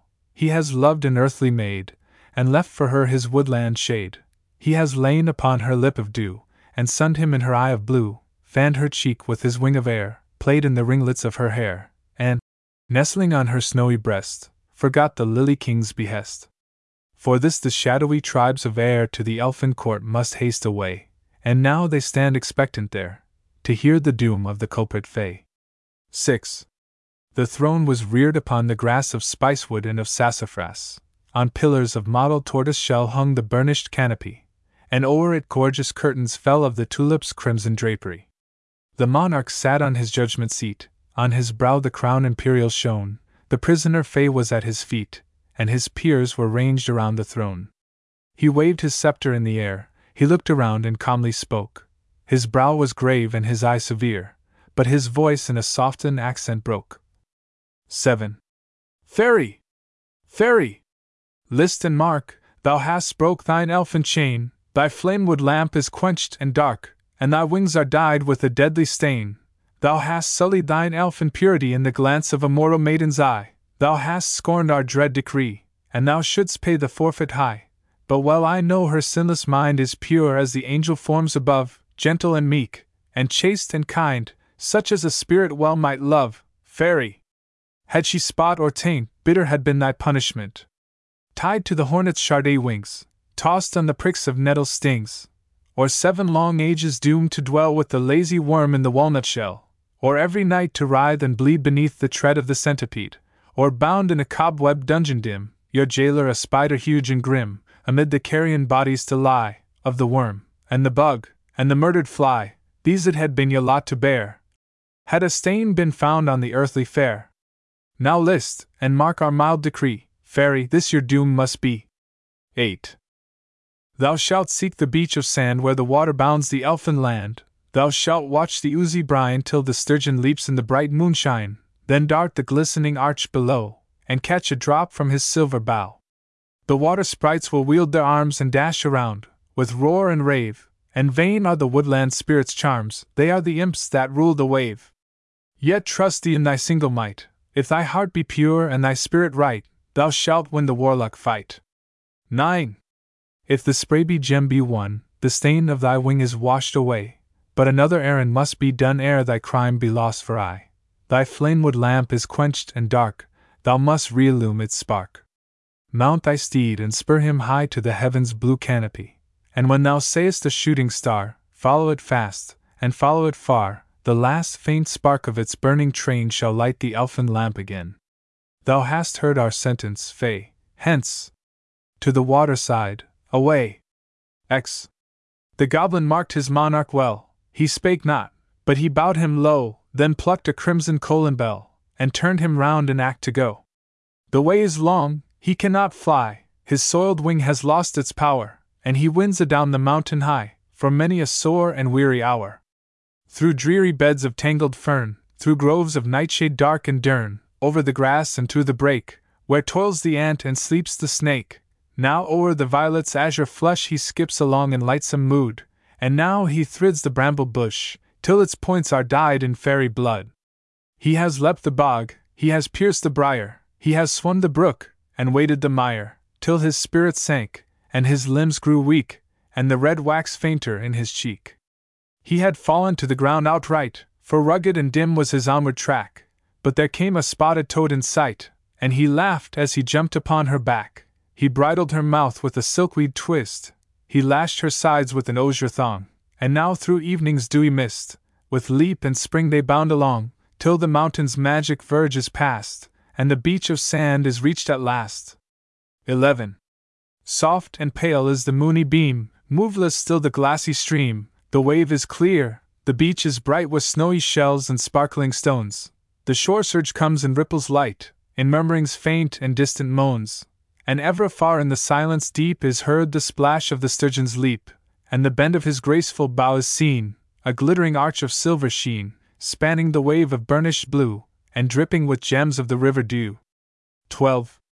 The elfin cast a glance around, as he lighted down from his courser toad, then round his breast his wings he wound, and close to the river's brink he strode. He sprang on a rock, he breathed a prayer, above his head his arms he threw, then tossed a tiny curve in air, and headlong plunged in the water's blue. 13. Up sprung the spirits of the waves, from sea-silk beds in their coral caves, with snail-plate armor snatched in haste, they speed their way through the liquid waste. Some are rapidly borne along on the mailed shrimp or the prickly prong, some on the blood-red leeches glide, some on the stony starfish ride, some on the back of the lancing squab, some on the sidelong soldier crab, and some on the jellied coral. That flings at once 1,000 streamy stings, they cut the wave with the living oar, and hurry on to the moonlight shore, to guard their realms and chase away the footsteps of the invading Fay. 14. Fearlessly he schemes along, his hope is high, and his limbs are strong, he spreads his arms like the swallow's wing, and throws his feet with a frog-like fling. His locks of gold on the waters shine, at his breast the tiny foam beads rise, his back gleams bright above the brine, and the wake-line foam behind him lies. But the water sprites are gathering near to check his course along the tide. Their warriors come in swift career and hem him round on every side. On his thigh the leech has fixed his hold, the coral's long arms are round him rolled, the prickly prong has pierced his skin, and the squab has thrown his javelin, the gritty star has rubbed him raw, and the crab has struck with his giant claw. He howls with rage, and he shrieks with pain, he strikes around. But his blows are vain, hopeless is the unequal fight. Fairy! Naught is left but flight. 15. He turned him round and fled amain with hurry and dashed to the beach again. He twisted over from side to side, and laid his cheek to the cleaving tide. The strokes of his plunging arms are fleet, and with all his might he flings his feet, but the water sprites are round him still, to cross his path and work him ill. They bade the wave before him rise, they flung the sea fire in his eyes, and they stunned his ears with the scallop stroke, with the porpoise heave and the drumfish croak. Oh! But a weary wight was he when he reached the foot of the dogwood tree, gashed and wounded, and stiff and sore, he laid him down on the sandy shore. He blessed the force of the charmed line, and he banned the water goblin's spite, for he saw around in the sweet moonshine their little wee faces above the brine, giggling and laughing with all their might at the piteous hap of the fairy wight. 16. Soon he gathered the balsam dew from the sorrel leaf and the henbane bud. Over each wound the balm he drew, and with cobweb lint he stanched the blood. The mild west wind was soft and low, it cooled the heat of his burning brow, and he felt new life in his sinews shoot, as he drank the juice of the calmeus root, and now he treads the fatal shore, as fresh and vigorous as before. 17. Wrapped in musing stands the sprite, 'tis the middle wane of night, his task is hard, his way is far, but he must do his errand right ere dawning mounts her beamy car, and rolls her chariot wheels of light, and vain are the spells of fairyland, he must work with a human hand. 18. He cast a saddened look around, but he felt new joy his bosom swell, when, glittering on the shadowed ground, he saw a purple mussel shell. Thither he ran, and he bent him low, he heaved at the stern and he heaved at the bow, and he pushed her over the yielding sand, till he came to the verge of the haunted land. She was as lovely a pleasure boat as ever fairy had paddled in, for she glowed with purple paint without, and shone with silvery pearl within. A scullous notch in the stern he made, an oar he shaped of the boodle blade, then spung to his seat with a lightsome leap, and launched afar on the calm blue deep. 19. The imps of the river yell and rave, they had no power above the wave, but they heaved the billow before the prow, and they dashed the surge against her side, and they struck her keel with jerk and blow, till the gunwale bent to the rocking tide. She wimpled about in the pale moonbeam, like a feather that floats on a wind-tossed stream, and momently athwart her track the coral upreared his island back, and the fluttering scallop behind would float, and patter the water about the boat. But he bailed her out with his colin bell, and he kept her trimmed with a wary tread, while on every side like lightning fell the heavy strokes of his boodle blade. XX. Onward still he held his way, till he came where the column of moonshine lay, and saw beneath the surface dim the brown-backed sturgeons slowly swim. Around him were the goblin train, but he sculled with all his might and main, and followed wherever the sturgeon led, till he saw him upward point his head. Then he dropped his paddle blade, and held his colin goblet up to catch the drop in its crimson cup. 21. With sweeping tail and quivering fin, through the wave the sturgeon flew, and like the heaven-shot javelin, he sprung above the waters blue. Instant as the starfall light, he plunged him in the deep again, but left an arch of silver bright the rainbow of the moony main. It was a strange and lovely sight to see the puny goblin there. He seemed an angel form of light, with azure wing and sunny hair, throned on a cloud of purple fair, circled with blue and edged with white, and sitting at the fall of even beneath the bow of summer heaven. 22. A moment and its luster fell, but ere it met the billow blue, he caught within his crimson bell a droplet of its sparkling dew. Joy to thee, Fay! Thy task is done, thy wings are pure, for the gem is won. Cheerly ply thy dripping oar, and haste away to the elfin shore. 23. He turns, and lo! On either side the ripples on his path divide, and the track o'er which his boat must pass is smooth as a sheet of polished glass. Around, their limbs the sea nymphs lave, with snowy arms half swelling out, while on the glossed and gleamy wave their sea-green ringlets loosely float. They swim around with smile and song, they press the bark with pearly hand, and gently urge her course along, toward the beach of speckled sand, and, as he lightly leapt to land, they bade adieu with nod and bow, then gaily kissed each little hand, and dropped in the crystal deep below. 24. A moment stayed the fairy there. He kissed the beach and breathed a prayer, then spread his wings of gilded blue, and on to the elfin court he flew, as ever ye saw a bubble rise, and shine with 1,000 changing dyes, till lessening far through ether driven, it mingles with the hues of heaven, as, at the glimpse of morning pale, the lance-fly spreads his silken sail, and gleams with blendings soft and bright, till lost in the shades of fading night. So rose from earth the lovely Fay, so vanished, far in heaven away. Up, fairy! Quit thy chickweed bower, the cricket has called the second hour, twice again, and the lark will rise to kiss the streaking of the skies. Up! Thy charmed armor don, thou wilt need it ere the night be gone. 25. He put his acorn helmet on, it was plumed of the silk of the thistledown, the corselet plate that guarded his breast was once the wild bee's golden vest, his cloak, of 1,000 mingled dyes, was formed of the wings of butterflies, his shield was the shell of a ladybug queen, studs of gold on a ground of green, and the quivering lance which he brandished bright, was the sting of a wasp he had slain in fight. Swift he bestrode his firefly steed, he bared his blade of the bent grass blue, he drove his spurs of the cockle seed, and away like a glance of thought he flew, to skim the heavens and follow far the fiery trail of the rocket star. 26. The moth-fly, as he shot in air, crept under the leaf, and hid her there. The katydid forgot its lay, the prowling gnat fled fast away, the fell mosquito checked his drone and folded his wings till the Fay was gone, and the wily beetle dropped his head, and fell on the ground as if he were dead, they crouched them close in the darksome shade, they quaked all o'er with awe and fear, for they had felt the blue bent blade, and writhed at the prick of the elfin spear, many a time on a summer's night, when the sky was clear and the moon was bright. They had been roused from the haunted ground by the yelp and bay of the fairy hound. They had heard the tiny bugle horn, they had heard of twang of the maize silk string, when the vine twig bows were tightly drawn, and the nettle shaft through the air was borne, feathered with down the humbird's wing.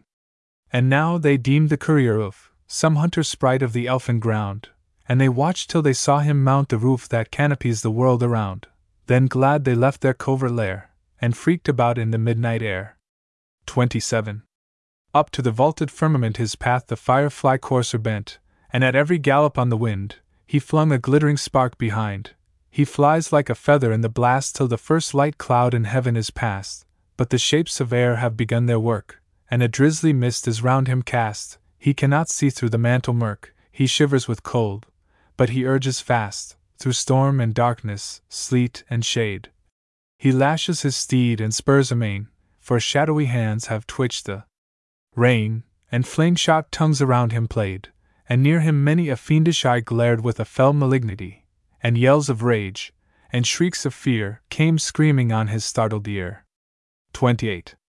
His wings are wet around his breast, the plume hangs dripping from his crest, his eyes are blurred with the lightning's glare, and his ears are stunned with the thunder's blare.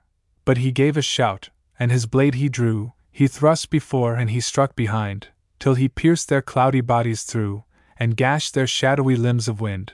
Howling the misty spectres flew, they rend the air with frightful cries, for he has gained the welkin blue, and the land of clouds beneath him lies. 29. Up to the cope careering swift in breathless motion fast, fleet as the swallow cuts the drift, or the sea rock rides the blast, the sapphire sheet of eve is shot, the sphered moon is past, the earth but seems a tiny blot on a sheet of azure cast. Oh! It was sweet in the clear moonlight, to tread the starry plain of even, to meet the thousand eyes of night, and feel the cooling breath of heaven. But the elfin made no stop or stay till he came to the bank of the Milky Way, then he checked his courser's foot, and watched for the glimpse of the planet shoot. XXX. Sudden along the snowy tide that swelled to meet their footsteps fall, the sylphs of heaven were seen to glide, attired in sunset's crimson pall. Around the Fay they weave the dance, they skip before him on the plain, and one has taken his wasp-sting lance, and one upholds his bridle rein. With warblings wild they lead him on to where through clouds of amber seen, studded with stars, resplendent shone the palace of the sylphid queen. Its spiral columns gleaming bright were streamers of the northern light, its curtains light and lovely flush was of the morning's rosy blush, and the ceiling fair that rose aboon the white and feathery fleece of noon. 31. But oh! How fair the shape that lay beneath a rainbow bending bright! She seemed to the entranced Fay the loveliest of the forms of light. Her mantle was the purple rolled at twilight in the west afar. 'Twas tied with threads of dawning gold, and buttoned with a sparkling star. Her face was like the lily rune that veils the vestal planet's hue. Her eyes, two beamlets from the moon, set floating in the welkin blue. Her hair is like the sunny beam, and the diamond gems which round it gleam are the pure drops of dewy even that ne'er have left their native heaven. 32. She raised her eyes to the wondering sprite, and they leapt with smiles, for well I ween never before in the bowers of light had the form of an earthly Fay been seen. Long she looked in his tiny face, long with his butterfly cloak she played, she smoothed his wings of azure lace, and handled the tassel of his blade, and as he told in accents low the story of his love and what, she felt new pains in her bosom rise, and the teardrops started in her eyes. And O sweet spirit of earth, she cried, return no more to your woodland height, but ever here with me abide in the land of everlasting light. Within the fleecy drift we'll lie, we'll hang upon the rainbow's rim, and all the jewels of the sky around thy brow shall brightly beam. And thou shalt bathe thee in the stream that rolls its whitening foam aboon, and ride upon the lightning's gleam, and dance upon the orbed moon. We'll sit within the Pleiad ring, we'll rest on Orion's starry belt, and I will bid my sylphs to sing the song that makes the dew mist melt. Their harps are of the umber shade, that hides the blush of waking day, and every gleamy string is made of silvery moonshine's lengthened ray, and thou shalt pillow on my breast, while heavenly breathings float around, and with the sylphs of aether blest, forget the joys of fairy ground. 33. She was lovely and fair to see, and the elfin's heart beat fitfully, but lovelier far, and still more fair, the earthly form imprinted there. Naught he saw in the heavens above was half so dear as his mortal love, for he thought upon her looks so meek, and he thought of the light flush on her cheek. Never again might he bask and lie on that sweet cheek and moonlight eye, but in his dreams her form to see, to clasp her in his reverie. To think upon his virgin bride was worth all heaven and earth. Beside. 34. Lady, he cried, I have sworn tonight, on the word of a fairy knight, to do my sentence task aright. My honor scarce is free from stain, I may not soil its snows again. Betide me weal, betide me woe, its mandate must be answered now. Her bosom heaved with many a sigh, the tear was in her drooping eye, but she led him to the palace gate, and called the sylphs who hovered there, and bade them fly and bring him straight of clouds condensed a sable car.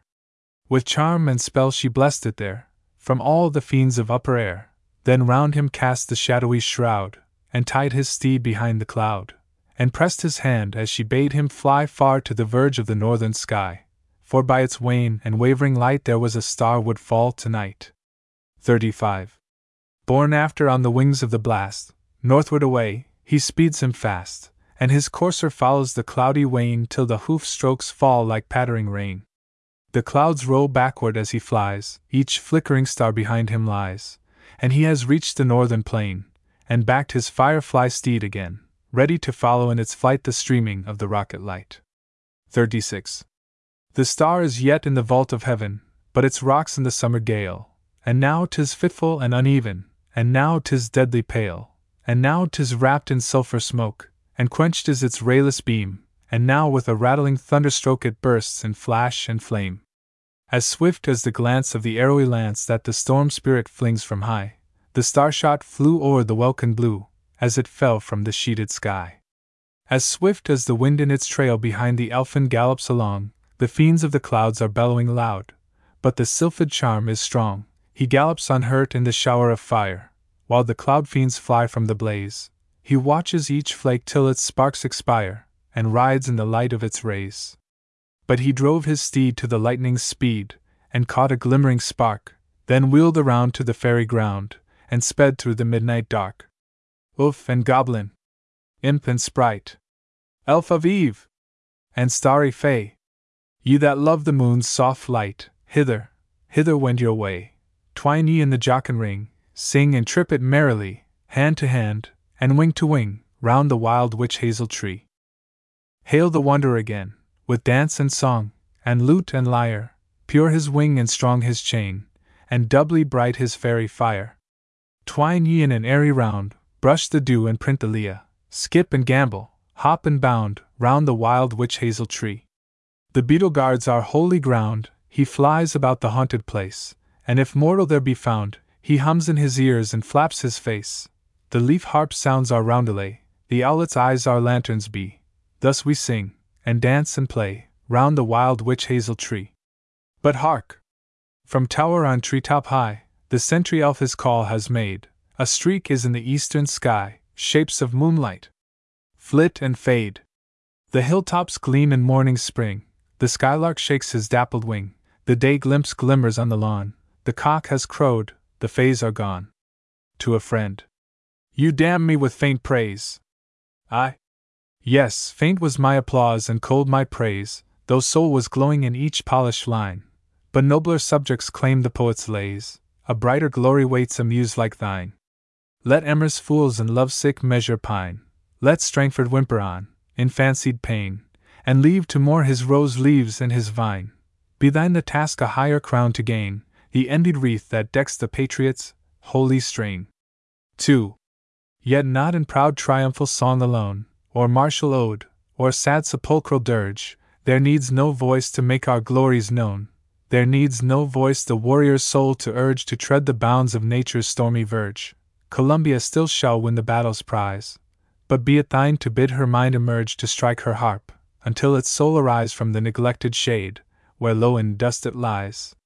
3. Are there no scenes to touch the poet's soul? No deeds of arms to wake the lordly strain? Shall Hudson's billows unregarded roll? Has Warren fought, Montgomery died in vain? Shame! That while every mountain, stream, and plain hath theme for truth's proud voice or fancy's wand, no native bard the patriot harp hath ta'en, but left to minstrels of a foreign strand to sing the beauteous scenes of nature's loveliest land. 4. Oh!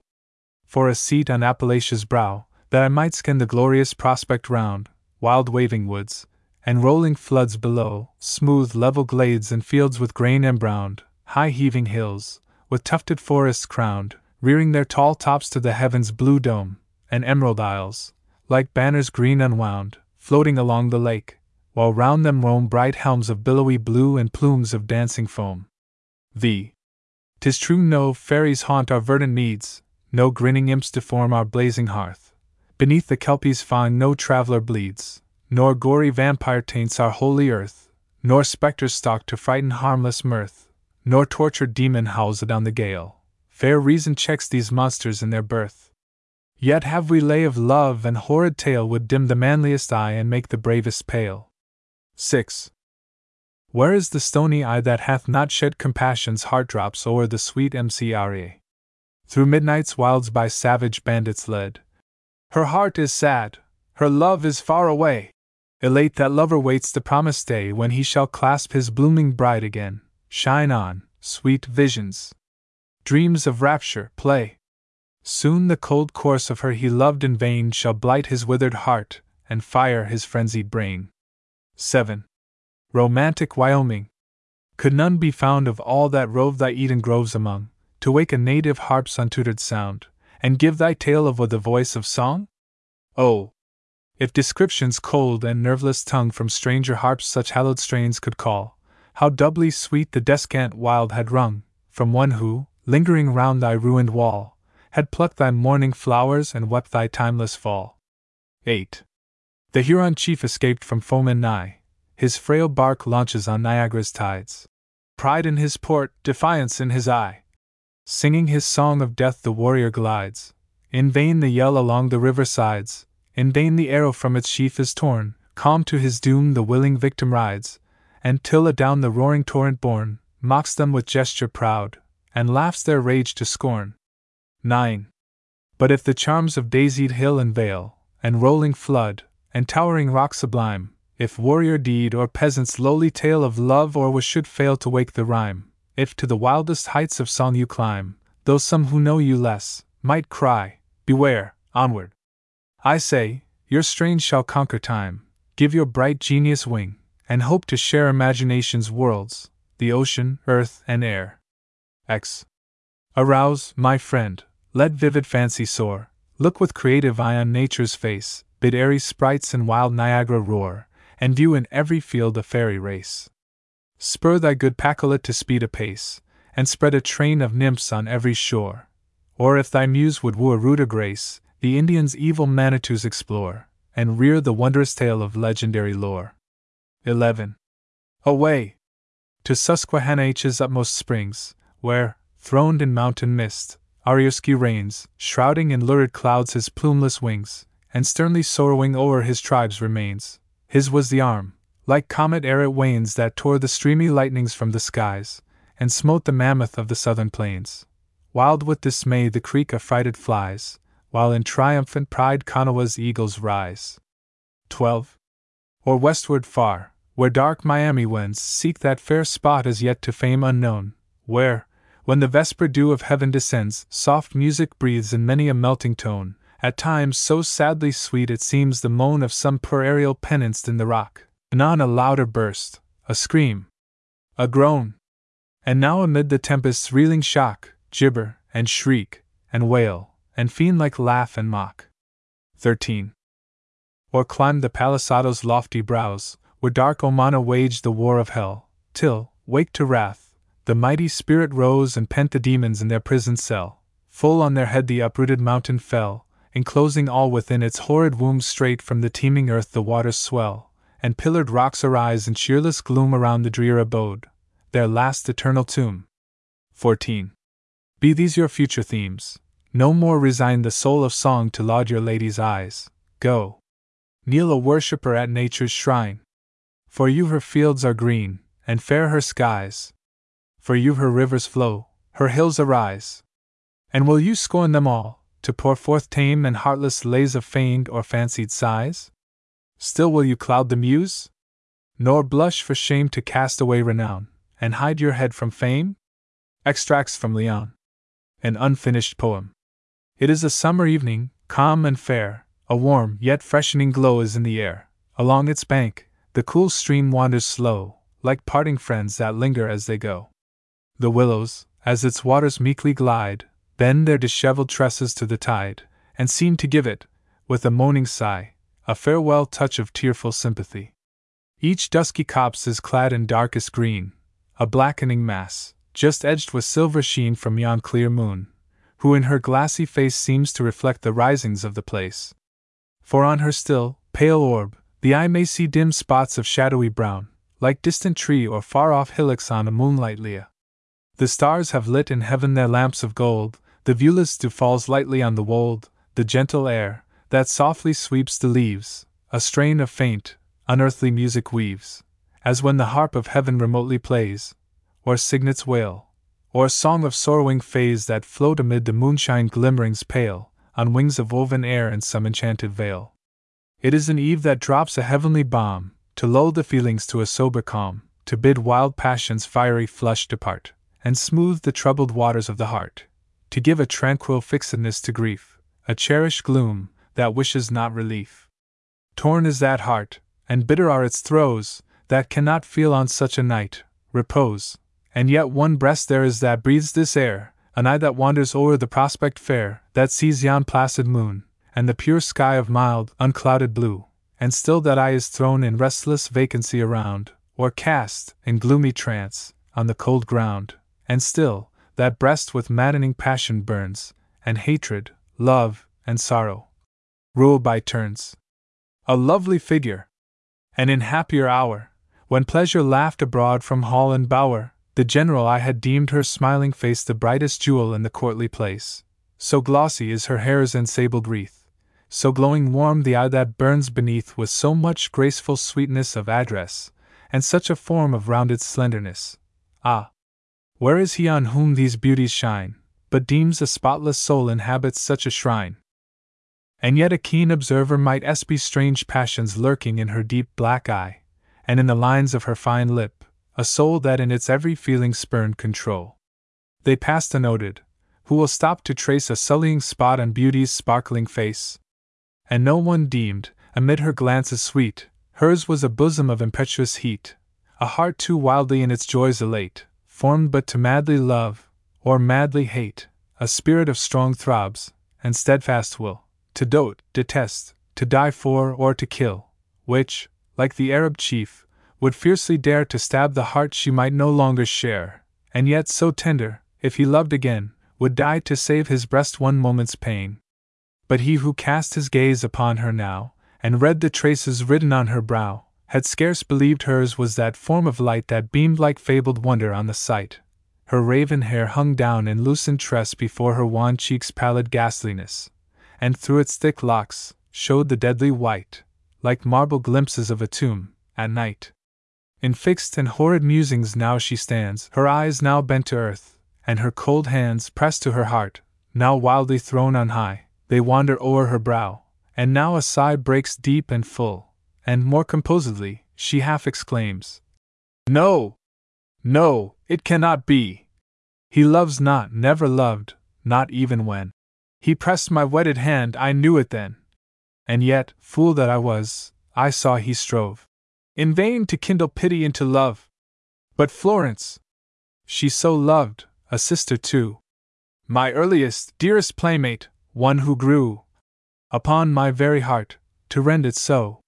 His falsehood I could bear, but hers, ah! No. She is not false, I feel she loves me yet. And if my boding bosom could forget its wild imaginings, with what sweet pain I'd clasp my Florence to my breast again. With that came many a thought of days gone by, remembered joys of mirthful infancy, and youth's gay frolic, and the short-lived flow of showering tears, in childhood's fleeting and life's mature friendship, and the sense of heart-warm, open, fearless confidence, all these came thronging with a tender call, and her own Florence mingled with them all. And softened feelings rose amid her pain, while from her eyes the clouds melted in gentle rain. A hectic pleasure flushed her faded face, it fled, and deeper paleness took its place.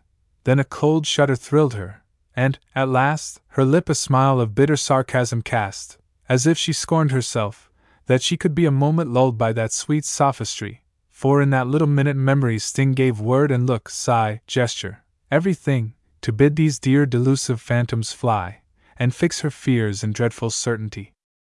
It traced the very progress of their love, from the first meeting in the locust grove, when from the chase Leon came bounding there, backing his courser with a noble air, his brown cheek flushed with healthful exercise, and his warm spirits leaping in his eyes.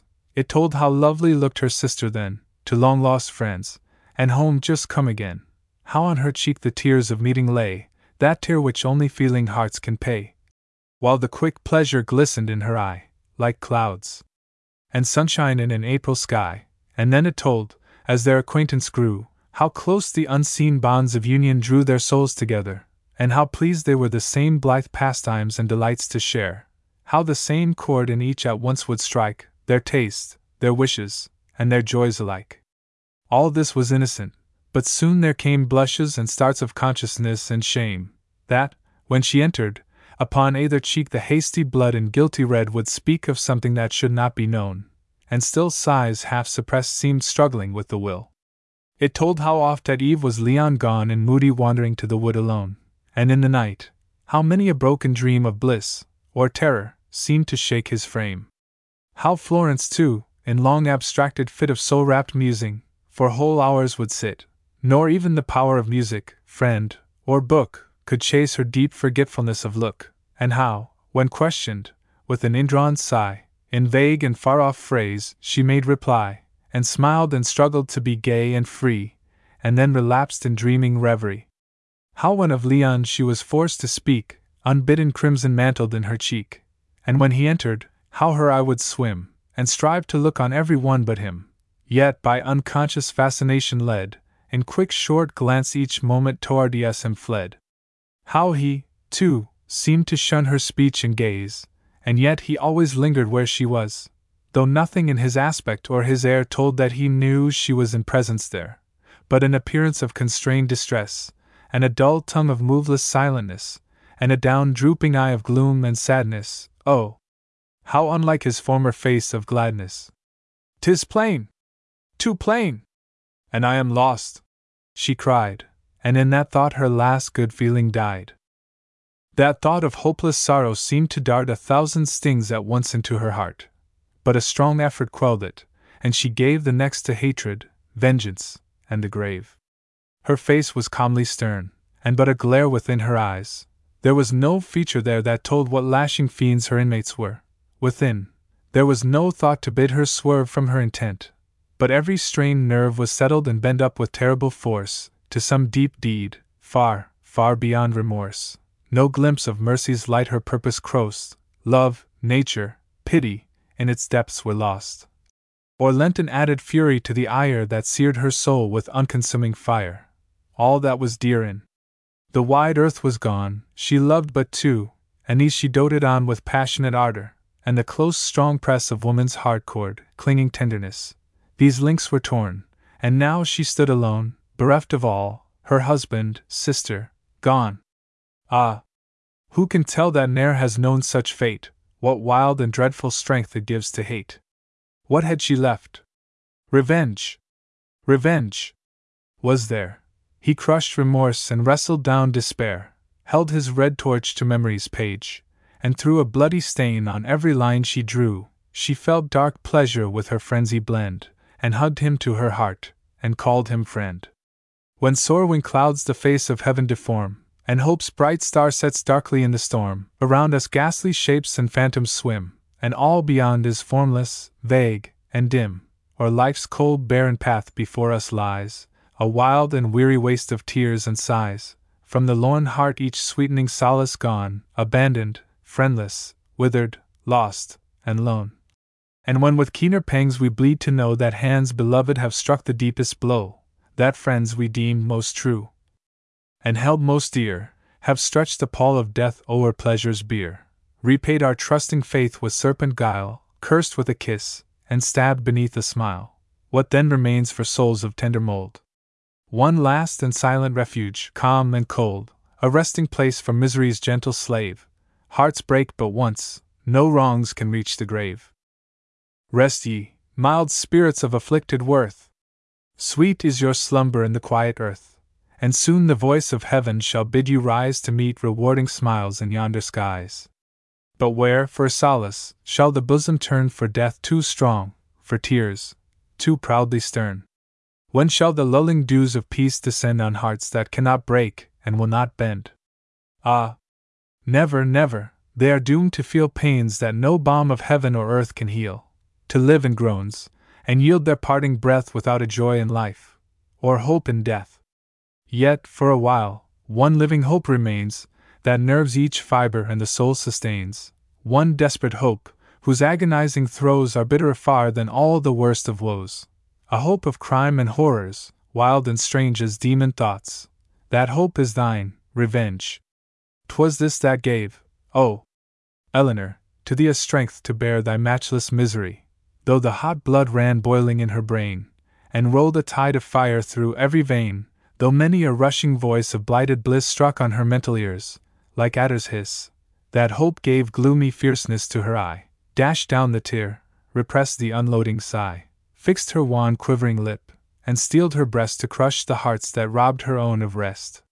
She wound her way within a heavy shade of arching boughs, in broad spread leaves arrayed, which, clustering close and thick, shut out the light, and tinged with black the shadowy robe of night, save here and there a melancholy spark of flickering moonshine glimmered through the dark, cheerless and dim, as when upon a pall, through suffering tears, the looks of sorrow fall, but opening farther on either side a wider space the severing trees divide, and longer gleams upon the pathway meet, and the soft grass is wet beneath her feet.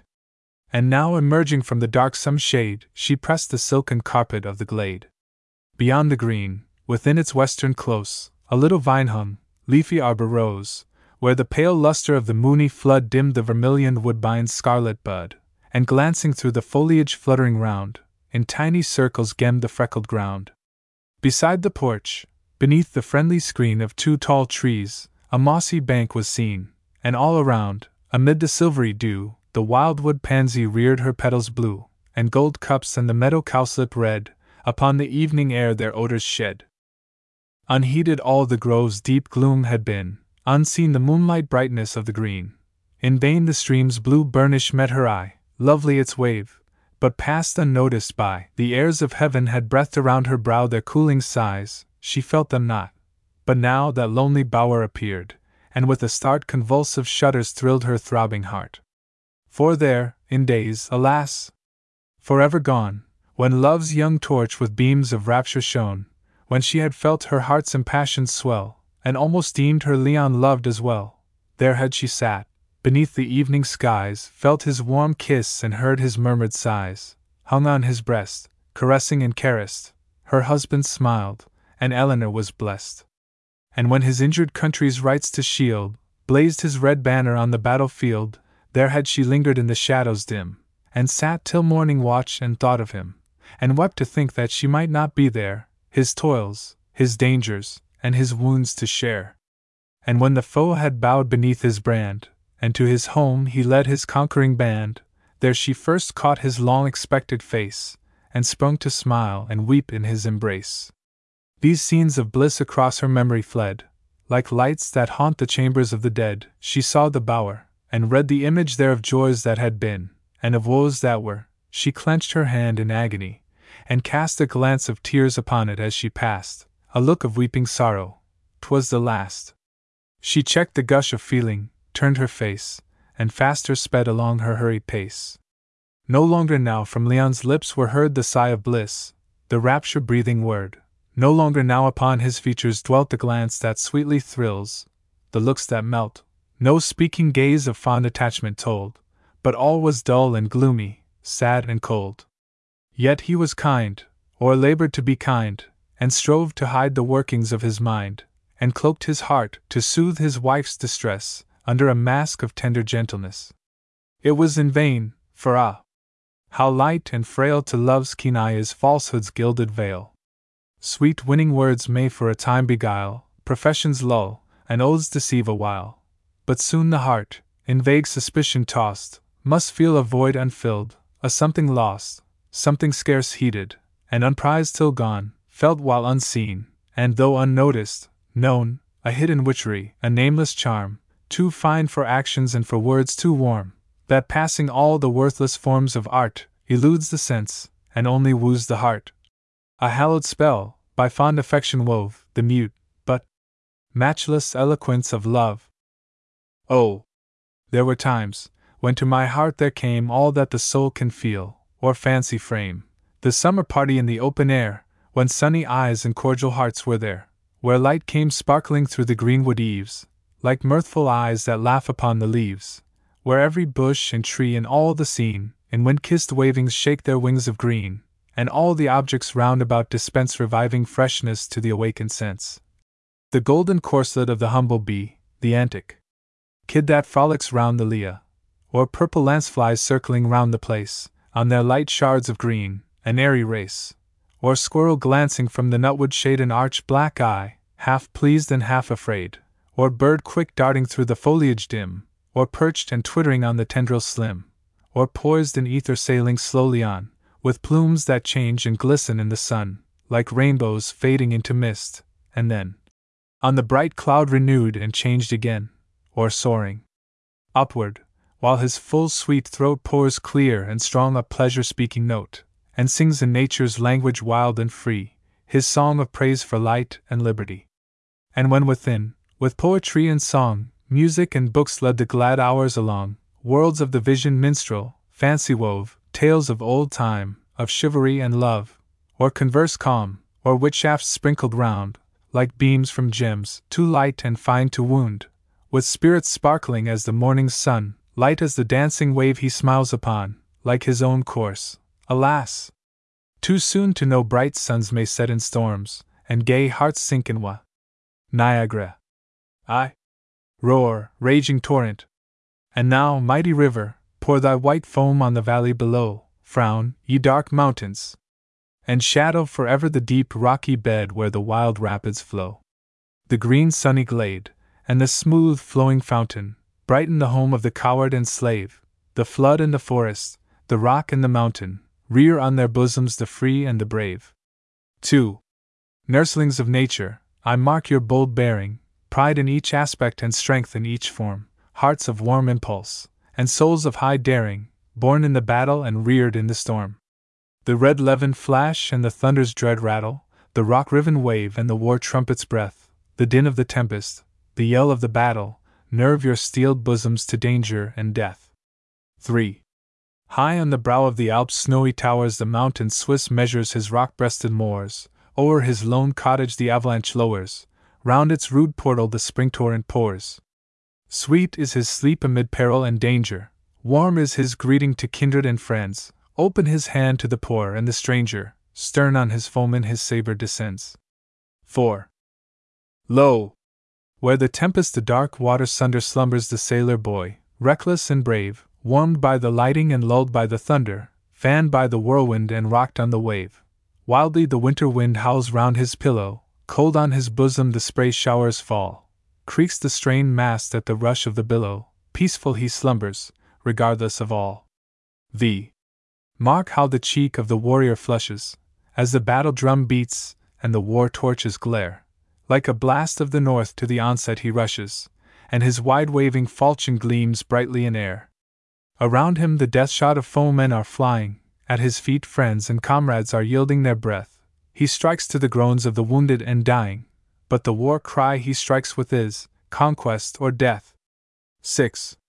Then pour thy broad wave like a flood from the heavens, each son that thou rearest, in the battle's wild shock, when the death-speaking note of the trumpet is given, will charge like thy torrent or stand like thy rock. Let his roof be the cloud and the rock be his pillow, Let him stride the rough mountain, or toss on the foam, he will strike fast and well on the field or the billow, in triumph and glory, for God and his home. Song. Oh, go to sleep, my baby dear, and I will hold thee on my knee. Thy mother's in her winding sheet, and thou art all that's left to me. My hairs are white with grief and age, I've borne the weight of every ill, and I would lay me with my child, but thou art left to love me still. Should thy false father see thy face, the tears would fill his cruel ee, but he has scorned thy mother's wa, and he shall never look on thee. But I will rear thee up alone, and with me thou shalt I remain, for thou wilt have thy mother's smile, and I shall see my child again. Song. Oh, the tear is in my eye, and my heart it is breaking. Thou hast fled from me, Connor, and left me forsaken. Bright and warm was our morning, but soon has it faded, for I gave thee a true heart, and thou hast betrayed it. Thy footsteps I followed in darkness and danger, from the home of my love to the land of the stranger. Thou wert mine through the tempest, the blight, and the burning. Could I think thou wouldst change when the morn was returning? Yet peace to thy heart, though from mine it must sever. May she love thee as I loved, alone and forever. I may weep for thy loss, but my faith is unshaken, and the heart thou hast widowed will bless thee in breaking. Written in a lady's album. Grant me, I cried, some spell of art, to turn with all a lover's care that spotless page, my Eva's heart, and write my burning wishes there. But love, by faithless Leah taught how frail is woman's holiest vow, looked down, while grace a tempered thought sate serious on his baby brow. Go! Blot her album, cried the sage. There none but bards a place may claim, but woman's heart's a worthless page, where every fool may write his name. Until by time or fate decayed, that line and leaf shall never part. Ah! Who can tell how soon shall fade the lines of love from woman's heart? Lines to a lady, on hearing her sing. Cushla-macree. To a lady, on hearing her sing. Cushla-macree. Yes. Heaven protect thee, thou gem of the ocean, dear land of my sires, though distant thy shores. Ere my heart cease to love thee, its latest emotion, the last dying throbs of its pulse must be o'er. And dark were the bosom, and cold and unfeeling, that tamely could listen unmoved at the call, when woman, the warm soul of melody stealing, laments for her country and sighs o'er its fall. Sing on, gentle warbler, the teardrop appearing shall fall for the woes of the Queen of the Sea, and the spirit that breathes in the harp of green Erin, descending, shall hail thee her. Cushla-macree. Lines written on leaving New Rochelle. Written on leaving New Rochelle. Whene'er thy wandering footstep bends its pathway to the hermit tree, among its cordial band of friends, sweet Mary, wilt thou number me? Though all too few the hours have rolled that saw the stranger linger here, in memory's volume let them hold one little spot to friendship dear. I oft have thought how sweet 'twould be to steal the bird of Eden's art, and leave behind a trace of me on every kind and friendly heart. And like the breeze in fragrance rolled, to gather as I wander by, from every soul of kindred mold, some touch of cordial sympathy. 'Tis the best charm in life's dull dream, to feel that yet there linger here bright eyes that look with fond esteem, and feeling hearts that hold me dear. Hope. See through yon cloud that rolls in wrath, one little star benignant peep, to light along their trackless path the wanderers of the stormy deep. And thus, O Hope! Thy lovely form in sorrow's gloomy night shall be the sun that looks through cloud and storm upon a dark and moonless sea. When heaven is all serene and fair, full many a brighter gem we meet. 'Tis when the tempest hovers there, thy beam is most divinely sweet. The rainbow, when the sun declines, like faithless friend will disappear. Thy light, dear star, more brightly shines when all is wail and weeping here. And though Aurora's stealing beam may wake a morning of delight, 'tis only thy consoling beam will smile amid affliction's night. Fragment. I. Tuscarora. Thou art lovely now, thy woods, that frowned in sullen strength like plumage on a giant's brow, have bowed their massy pride at length. The rustling maize is green around, the sheep is in the conger's bed, and clear the ploughman's whistling sound where war whoops pealed o'er mangled dead. Fair cots around thy breast are set, like pearls upon a coronet, and in a lugga's veil below the gilded grain is moving slow like yellow moonlight on the sea, where waves are swelling peacefully, as beauty's breast, when quiet dreams come tranquilly and gently by, when all she loves and hopes for seems to float in smiles before her eye. 2. And hast thou lost the grandeur rude that made me breathless, when at first upon my infant sight you burst, the monarch of the solitude? No, there is yet thy turret rock, the watchtower of the skies, the lair of Indian gods, who, in the shock of bursting thunders, slumbered there, and trim thy bosom is arrayed in labor's green and glittering vest, and yet thy forest locks of shade shake stormy on that turret crest. Still hast thou left the rocks, the floods, and nature is the loveliest then, when first amid her caves and woods she feels the busy tread of men, when every tree, and bush, and flower, springs wildly in its native grace, ere art exerts her boasted power, that brightened only to deface. 3. Yes. Thou art lovelier now than ever. How sweet 'twould be, when all the air in moonlight swims, along thy river to couch upon the grass, and hear Niagara's everlasting voice, far in the deep blue west away, that dreaming and poetic noise we mark not in the glare of day. Oh, how unlike its torrent cry, when o'er the brink the tide is driven, as if the vast and sheeted sky and thunder fell from heaven. 4.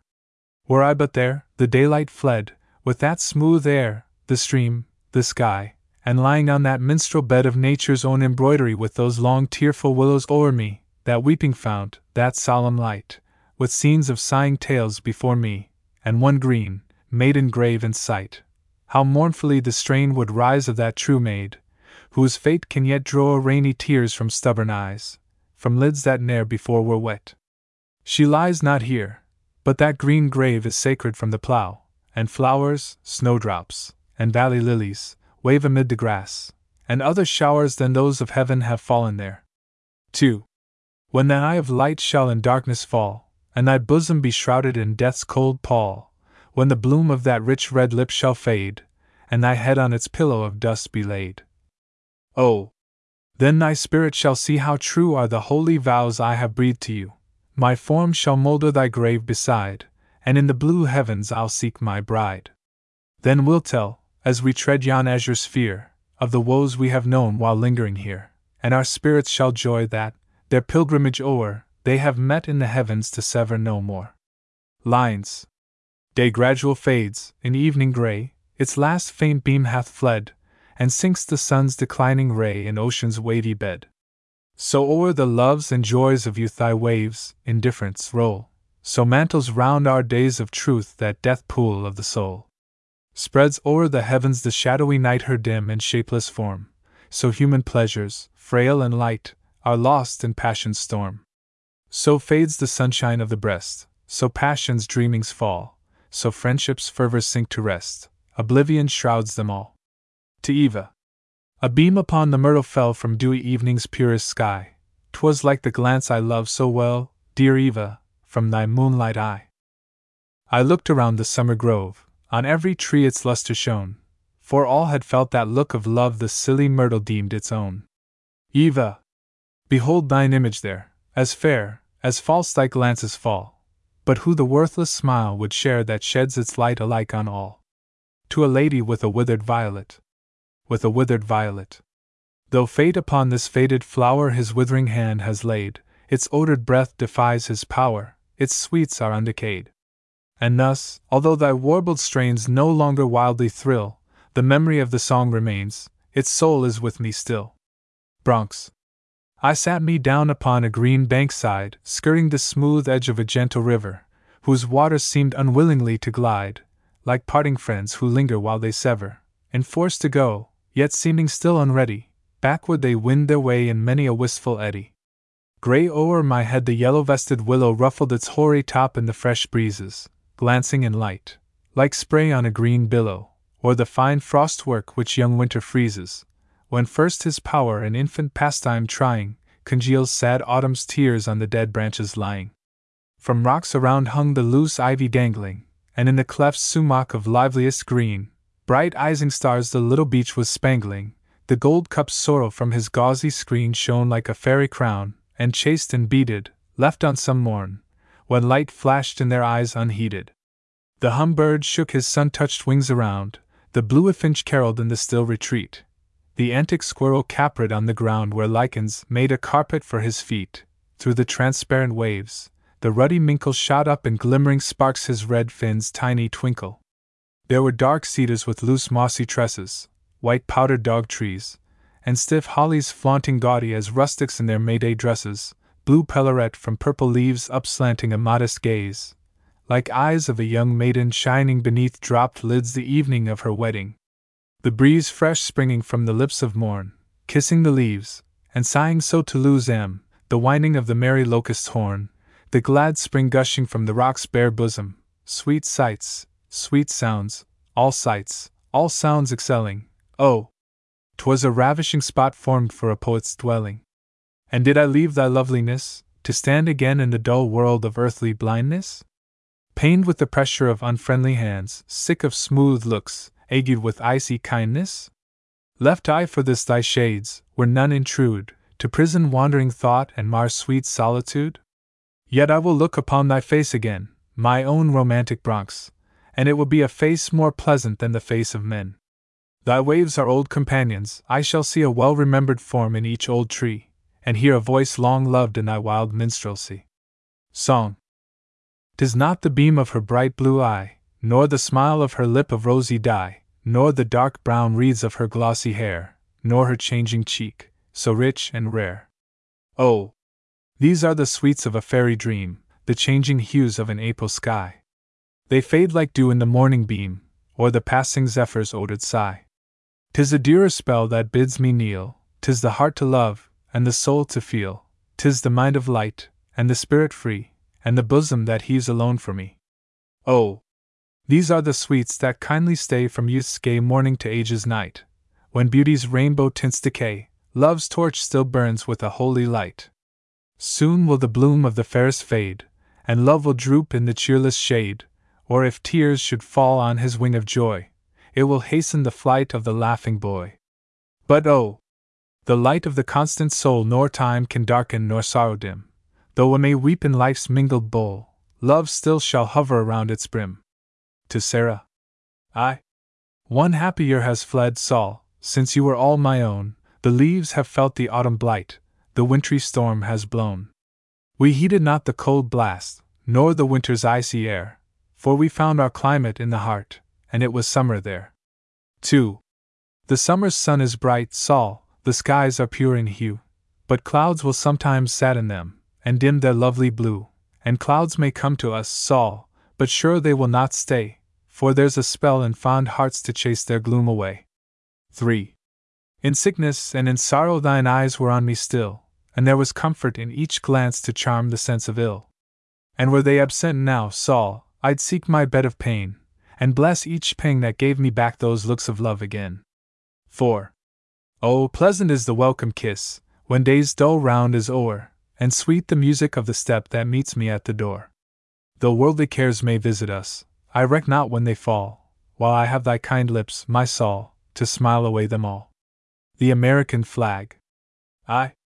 When freedom from her mountain height unfurled her standard to the air, she tore the azure robe of night, and set the stars of glory there.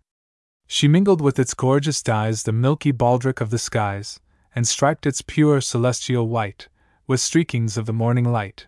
Then from his mansion in the sun she called her eagle bearer down, and gave into his mighty hand the symbol of her chosen land.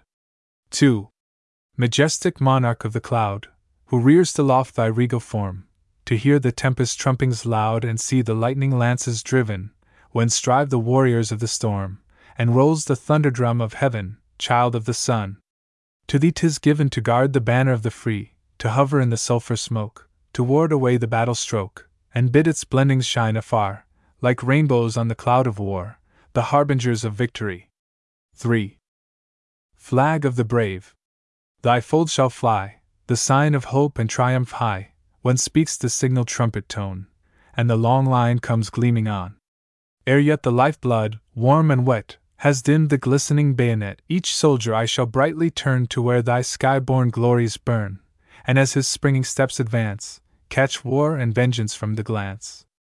And when the cannon mouthings loud heave in wild wreaths the battle shroud, and gory sabres rise and fall like shoots of flame on midnight's pall, then shall thy meteor glances glow, and cowering foes shall shrink beneath each gallant arm that strikes below that lovely messenger of death. 4. Flag of the seas! On ocean wave thy stars shall glitter o'er the brave, when death, careering on the gale, sweeps darkly round the bellied sail, and frightened waves rush wildly back before the broadside's reeling rack. Each dying wanderer of the sea shall look at once to heaven and thee, and smile to see thy splendors fly in triumph o'er his closing eye. The flag of the free heart's hope and home! By angel hands to valor given, the stars have lit the welkin dome, and all thy hues were born in heaven.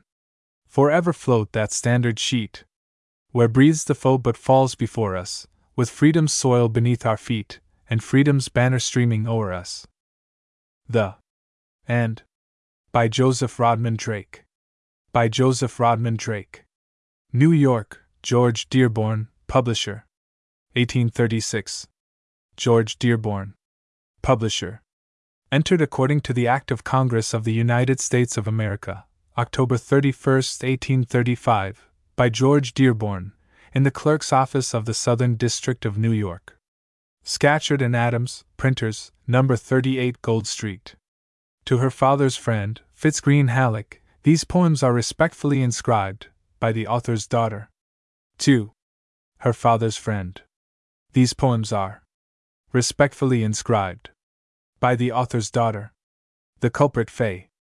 My visual orbs are purged from film, and lo! Instead of Anster's turnip-bearing valleys, I see old fairyland's miraculous show. Her trees of tinsel kissed by freakish gales, her roofs that, cloaked in leaf gold, skim the breeze, and fairies swarming. Tenants Anster fair. Tenants Anster fair. Aye. 'Tis the middle watch of a summer's night, the earth is dark, but the heavens are bright, not as seen in the vault on high but the moon, and the stars, and the cloudless sky, and the flood which rolls its milky hue, a river of light on the welkin blue. The moon looks down on old Cronus, she mellows the shades on his shaggy breast, and seems his huge grey form to throw in a sliver cone on the wave below. His sides are broken by spots of shade, by the walnut bough and the cedar made, and through their clustering branches dark glimmers and dyes the fireflies spark, like starry twinkles that momently break through the rifts of the gathering tempest's rack. 2. The stars are on the moving stream, and fling, as its ripples gently flow, a burnished length of wavy beam in an eel-like spiral line below. The winds are whist, and the owl is still, the bat in the shelvy rock is hid, and naught is heard on the lonely hill but the cricket's chirp, and the answer shrill of the gauze-winged katydid, and the plaint of the wailing whippoorwill, who moans unseen, and ceaseless sings, ever a note of wail and wah, till morning spreads her rosy wings, and earth and sky in her glances glow. 3. 'Tis the hour of fairy ban and spell, the woodtick has kept the minutes well, he has counted them all with click and stroke, deep in the heart of the mountain oak, and he has awakened the sentry elf who sleeps with him in the haunted tree, to bid him ring the hour of 12, and call the fays to their revelry. 12 small strokes on his tinkling bell, 'twas made of the white snail's pearly shell. Midnight comes, and all is well. Hither, hither, wing your way, 'tis the dawn of the fairy day. 4. They come from beds of lichen green, they creep from the mulleins' velvet screen, some on the backs of beetles fly from the silver tops of moon-touched trees, where they swung in their cobweb hammocks high, and rocked about in the evening breeze, some from the humbird's downy nest. They had driven him out by elfin power, and pillowed on plumes of his rainbow breast, had slumbered there till the charmed hour. Some had lain in the scoop of the rock, with glittering ising stars inlaid, and some had opened the 4 o'clock, and stole within its purple shade. And now they thronged the moonlight glade, above, below, on every side, their little minim forms arrayed in the tricksy pomp of fairy pride. They come not now to print the leah, in freak and dance around the tree, or at the mushroom board to sup, and drink the dew from the buttercup. A scene of sorrow waits them now, for an oaf has broken his vestal vow. He has loved an earthly maid, and left for her his woodland shade.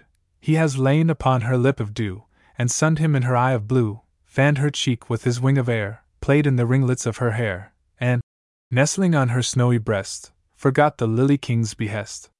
For this the shadowy tribes of air to the elfin court must haste away, and now they stand expectant there, to hear the doom of the culprit Fay.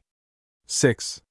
The throne was reared upon the grass of spicewood and of sassafras. On pillars of mottled tortoise shell hung the burnished canopy, and o'er it gorgeous curtains fell of the tulip's crimson drapery. The monarch sat on his judgment seat, on his brow the crown imperial shone, the prisoner Fay was at his feet, and his peers were ranged around the throne. He waved his scepter in the air, he looked around and calmly spoke. His brow was grave and his eye severe, but his voice in a softened accent broke. 7. Fairy! Fairy! List and mark, thou hast broke thine elfin chain, thy flamewood lamp is quenched and dark, and thy wings are dyed with a deadly stain. Thou hast sullied thine elfin purity in the glance of a mortal maiden's eye, thou hast scorned our dread decree, and thou shouldst pay the forfeit high. But well I know her sinless mind is pure as the angel forms above, gentle and meek, and chaste and kind, such as a spirit well might love. Fairy! Had she spot or taint, bitter had been thy punishment.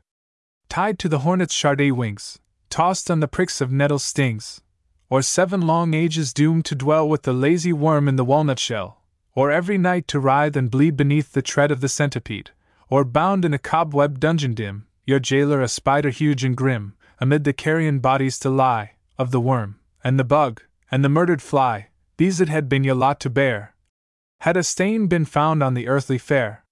Now list, and mark our mild decree, Fairy, this your doom must be. 8. Thou shalt seek the beach of sand where the water bounds the elfin land, thou shalt watch the oozy brine till the sturgeon leaps in the bright moonshine, then dart the glistening arch below, and catch a drop from his silver bow.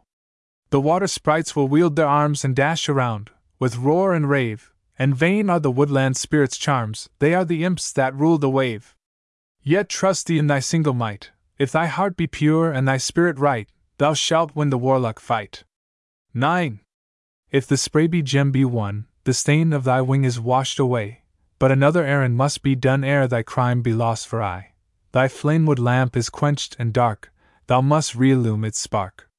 Mount thy steed and spur him high to the heaven's blue canopy, and when thou sayest a shooting star, follow it fast, and follow it far, the last faint spark of its burning train shall light the elfin lamp again. Thou hast heard our sentence, Fay, hence! To the water side, away! X. The goblin marked his monarch well, he spake not, but he bowed him low, then plucked a crimson colon bell, and turned him round in act to go. The way is long, he cannot fly, his soiled wing has lost its power, and he wins adown the mountain high, for many a sore and weary hour. Through dreary beds of tangled fern, through groves of nightshade dark and dern, over the grass and through the brake, where toils the ant and sleeps the snake, now o'er the violet's azure flush he skips along in lightsome mood, and now he thrids the bramble bush, till its points are dyed in fairy blood. He has leapt the bog, he has pierced the briar, he has swum the brook, and waded the mire, till his spirit sank, and his limbs grew weak, and the red waxed fainter in his cheek.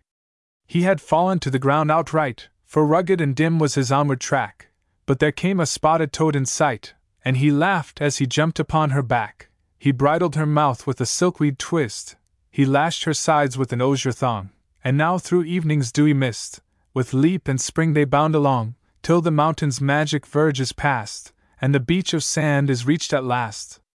11.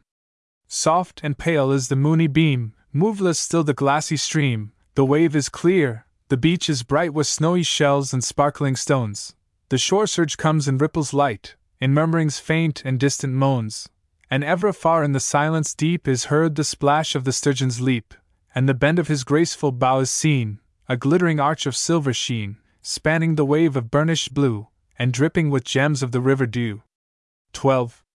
The elfin cast a glance around, as he lighted down from his courser toad, then round his breast his wings he wound, and close to the river's brink he strode. He sprang on a rock, he breathed a prayer, above his head his arms he threw, then tossed a tiny curve in air, and headlong plunged in the water's blue. 13. Up sprung the spirits of the waves, from sea-silk beds in their coral caves, with snail-plate armor snatched in haste, they speed their way through the liquid waste. Some are rapidly borne along on the mailed shrimp or the prickly prong, some on the blood-red leeches glide, some on the stony starfish ride, some on the back of the lancing squab, some on the sidelong soldier crab, and some on the jellied coral. That flings at once 1,000 streamy stings, they cut the wave with the living oar, and hurry on to the moonlight shore, to guard their realms and chase away the footsteps of the invading Fay. 14. Fearlessly he schemes along, his hope is high, and his limbs are strong, he spreads his arms like the swallow's wing, and throws his feet with a frog-like fling. His locks of gold on the waters shine, at his breast the tiny foam beads rise, his back gleams bright above the brine, and the wake-line foam behind him lies. But the water sprites are gathering near to check his course along the tide. Their warriors come in swift career and hem him round on every side. On his thigh the leech has fixed his hold, the coral's long arms are round him rolled, the prickly prong has pierced his skin, and the squab has thrown his javelin, the gritty star has rubbed him raw, and the crab has struck with his giant claw. He howls with rage, and he shrieks with pain, he strikes around, but his blows are vain, hopeless is the unequal fight. Fairy! Naught is left but flight. 15. He turned him round and fled amain with hurry and dashed to the beach again. He twisted over from side to side, and laid his cheek to the cleaving tide. The strokes of his plunging arms are fleet, and with all his might he flings his feet, but the water sprites are round him still, to cross his path and work him ill. They bade the wave before him rise, they flung the sea fire in his eyes, and they stunned his ears with the scallop stroke, with the porpoise heave and the drumfish croak. Oh! But a weary wight was he when he reached the foot of the dogwood tree. Gashed and wounded, and stiff and sore, he laid him down on the sandy shore. He blessed the force of the charmed line, and he banned the water goblin's spite, for he saw around in the sweet moonshine their little wee faces above the brine, giggling and laughing with all their might at the piteous hap of the fairy wight. 16.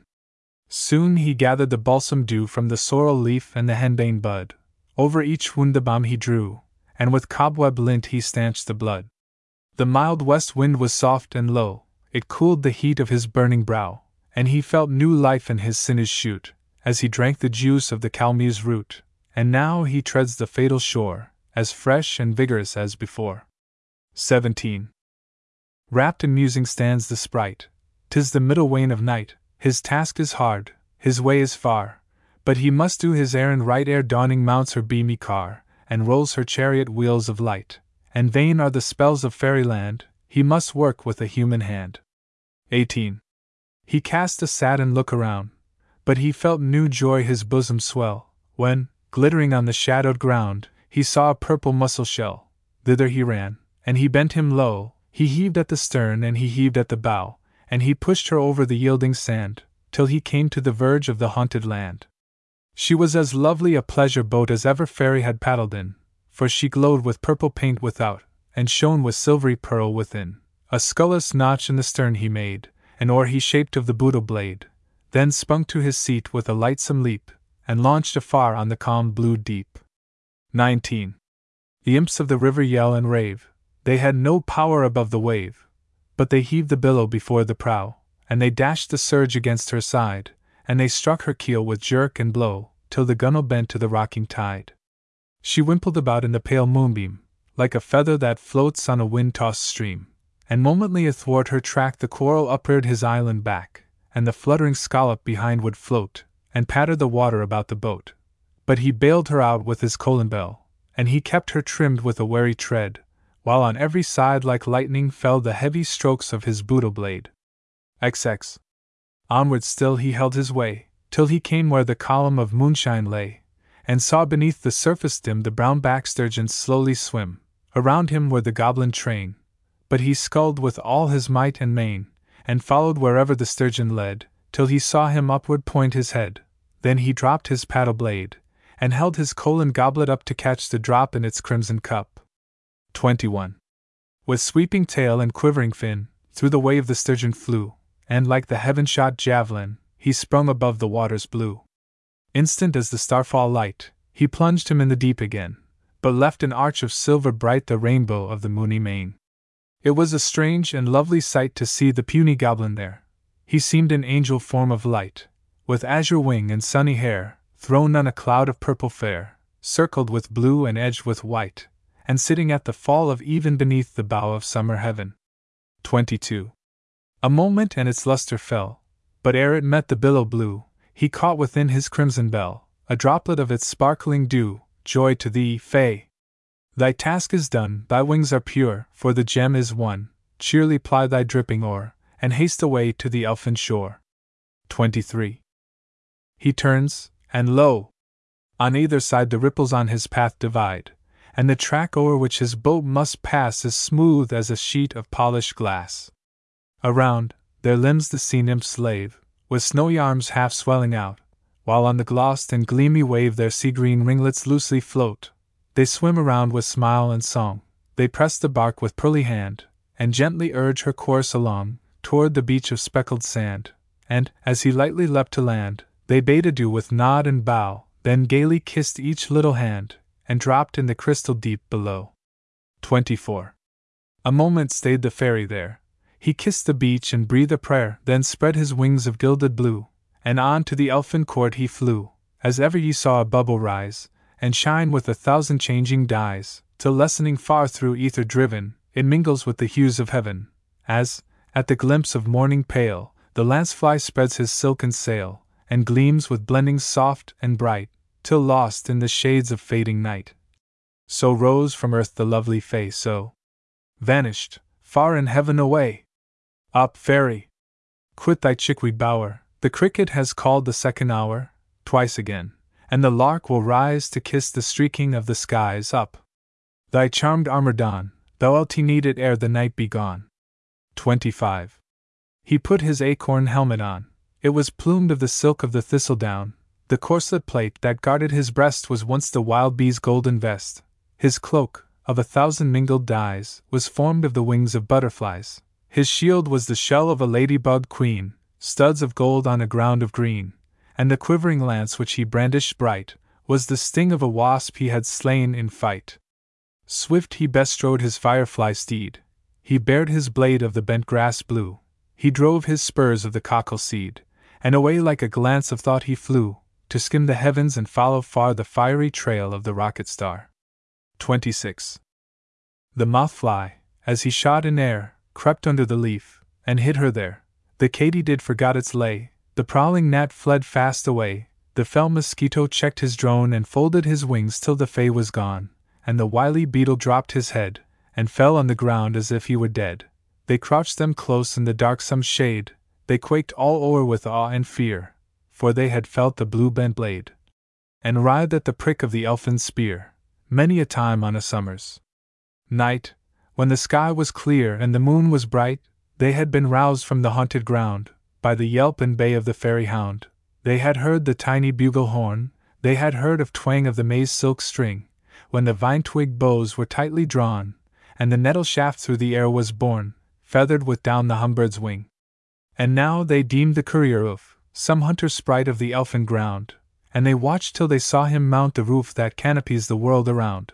Then glad they left their covert lair, and freaked about in the midnight air. 27. Up to the vaulted firmament his path the firefly courser bent, and at every gallop on the wind, he flung a glittering spark behind. He flies like a feather in the blast till the first light cloud in heaven is past, but the shapes of air have begun their work, and a drizzly mist is round him cast. He cannot see through the mantle murk, he shivers with cold, but he urges fast, through storm and darkness, sleet and shade. He lashes his steed and spurs amain, for shadowy hands have twitched the rein, and flame-shot tongues around him played, and near him many a fiendish eye glared with a fell malignity, and yells of rage, and shrieks of fear, came screaming on his startled ear. 28. His wings are wet around his breast, the plume hangs dripping from his crest, his eyes are blurred with the lightning's glare, and his ears are stunned with the thunder's blare. But he gave a shout, and his blade he drew, he thrust before and he struck behind, till he pierced their cloudy bodies through, and gashed their shadowy limbs of wind. Howling the misty spectres flew, they rend the air with frightful cries, for he has gained the welkin blue, and the land of clouds beneath him lies. 29. Up to the cope careering swift in breathless motion fast, fleet as the swallow cuts the drift, or the sea rock rides the blast, the sapphire sheet of eve is shot, the sphered moon is past, the earth but seems a tiny blot on a sheet of azure cast. Oh! It was sweet in the clear moonlight, to tread the starry plain of even, to meet the thousand eyes of night, and feel the cooling breath of heaven. But the elfin made no stop or stay till he came to the bank of the Milky Way, then he checked his courser's foot, and watched for the glimpse of the planet shoot. XXX. Sudden along the snowy tide that swelled to meet their footsteps fall, the sylphs of heaven were seen to glide, attired in sunset's crimson pall. Around the Fay they weave the dance, they skip before him on the plain, and one has taken his wasp-sting lance, and one upholds his bridle rein. With warblings wild they lead him on to where through clouds of amber seen, studded with stars, resplendent shone the palace of the sylphid queen. Its spiral columns gleaming bright were streamers of the northern light, its curtains light and lovely flush was of the morning's rosy blush, and the ceiling fair that rose aboon the white and feathery fleece of noon. 31. But oh! How fair the shape that lay beneath a rainbow bending bright, she seemed to the entranced Fay the loveliest of the forms of light. Her mantle was the purple rolled at twilight in the west afar, 'twas tied with threads of dawning gold, and buttoned with a sparkling star. Her face was like the lily rune that veils the vestal planet's hue, her eyes, two beamlets from the moon, set floating in the welkin blue. Her hair is like the sunny beam, and the diamond gems which round it gleam are the pure drops of dewy even that ne'er have left their native heaven. 32. She raised her eyes to the wondering sprite, and they leapt with smiles, for well I ween never before in the bowers of light had the form of an earthly Fay been seen. Long she looked in his tiny face, long with his butterfly cloak she played, she smoothed his wings of azure lace, and handled the tassel of his blade, and as he told in accents low the story of his love and woe, she felt new pains in her bosom rise, and the teardrops started in her eyes. And O sweet spirit of earth, she cried, return no more to your woodland height, but ever here with me abide in the land of everlasting light. Within the fleecy drift we'll lie, we'll hang upon the rainbow's rim, and all the jewels of the sky around thy brow shall brightly beam. And thou shalt bathe thee in the stream that rolls its whitening foam aboon, and ride upon the lightning's gleam, and dance upon the orbed moon. We'll sit within the Pleiad ring, we'll rest on Orion's starry belt, and I will bid my sylphs to sing the song that makes the dew mist melt. Their harps are of the umber shade, that hides the blush of waking day, and every gleamy string is made of silvery moonshine's lengthened ray, and thou shalt pillow on my breast, while heavenly breathings float around, and with the sylphs of aether blest, forget the joys of fairy ground. 33. She was lovely and fair to see, and the elfin's heart beat fitfully, but lovelier far, and still more fair, the earthly form imprinted there. Naught he saw in the heavens above was half so dear as his mortal love, for he thought upon her looks so meek, and he thought of the light flush on her cheek. Never again might he bask and lie on that sweet cheek and moonlight eye, but in his dreams her form to see, to clasp her in his reverie. To think upon his virgin bride was worth all heaven and earth. Beside. 34. Lady, he cried, I have sworn tonight, on the word of a fairy knight, to do my sentence task aright. My honor scarce is free from stain, I may not soil its snows again. Betide me weal, betide me woe, its mandate must be answered now. Her bosom heaved with many a sigh, the tear was in her drooping eye, but she led him to the palace gate, and called the sylphs who hovered there, and bade them fly and bring him straight of clouds condensed a sable car. With charm and spell she blessed it there, from all the fiends of upper air, then round him cast the shadowy shroud, and tied his steed behind the cloud, and pressed his hand as she bade him fly far to the verge of the northern sky, for by its wane and wavering light there was a star would fall tonight. 35. Borne after on the wings of the blast, northward away, he speeds him fast, and his courser follows the cloudy wane till the hoof strokes fall like pattering rain. The clouds roll backward as he flies, each flickering star behind him lies, and he has reached the northern plain, and backed his firefly steed again, ready to follow in its flight the streaming of the rocket light. 36. The star is yet in the vault of heaven, but its rocks in the summer gale, and now 'tis fitful and uneven, and now 'tis deadly pale, and now 'tis wrapped in sulphur smoke, and quenched is its rayless beam, and now with a rattling thunderstroke it bursts in flash and flame. As swift as the glance of the arrowy lance that the storm spirit flings from high, the starshot flew o'er the welkin blue, as it fell from the sheeted sky. As swift as the wind in its trail behind the elfin gallops along, the fiends of the clouds are bellowing loud, but the sylphid charm is strong, he gallops unhurt in the shower of fire, while the cloud fiends fly from the blaze, he watches each flake till its sparks expire, and rides in the light of its rays. But he drove his steed to the lightning's speed, and caught a glimmering spark, then wheeled around to the fairy ground, and sped through the midnight dark. Wolf and goblin, imp and sprite, elf of eve, and starry fay, ye that love the moon's soft light, hither, hither wend your way. Twine ye in the jocund ring, sing and trip it merrily, hand to hand, and wing to wing, round the wild witch hazel tree. Hail the wanderer again, with dance and song, and lute and lyre, pure his wing and strong his chain, and doubly bright his fairy fire. Twine ye in an airy round, brush the dew and print the leah, skip and gambol, hop and bound, round the wild witch hazel tree. The beetle guards our holy ground, he flies about the haunted place, and if mortal there be found, he hums in his ears and flaps his face. The leaf harp sounds our roundelay, the owlet's eyes our lanterns be. Thus we sing, and dance and play, round the wild witch hazel tree. But hark! From tower on treetop high, the sentry elf his call has made. A streak is in the eastern sky, shapes of moonlight flit and fade. The hilltops gleam in morning spring, the skylark shakes his dappled wing, the day glimmers on the lawn, the cock has crowed, the fays are gone. To a friend. You damn me with faint praise.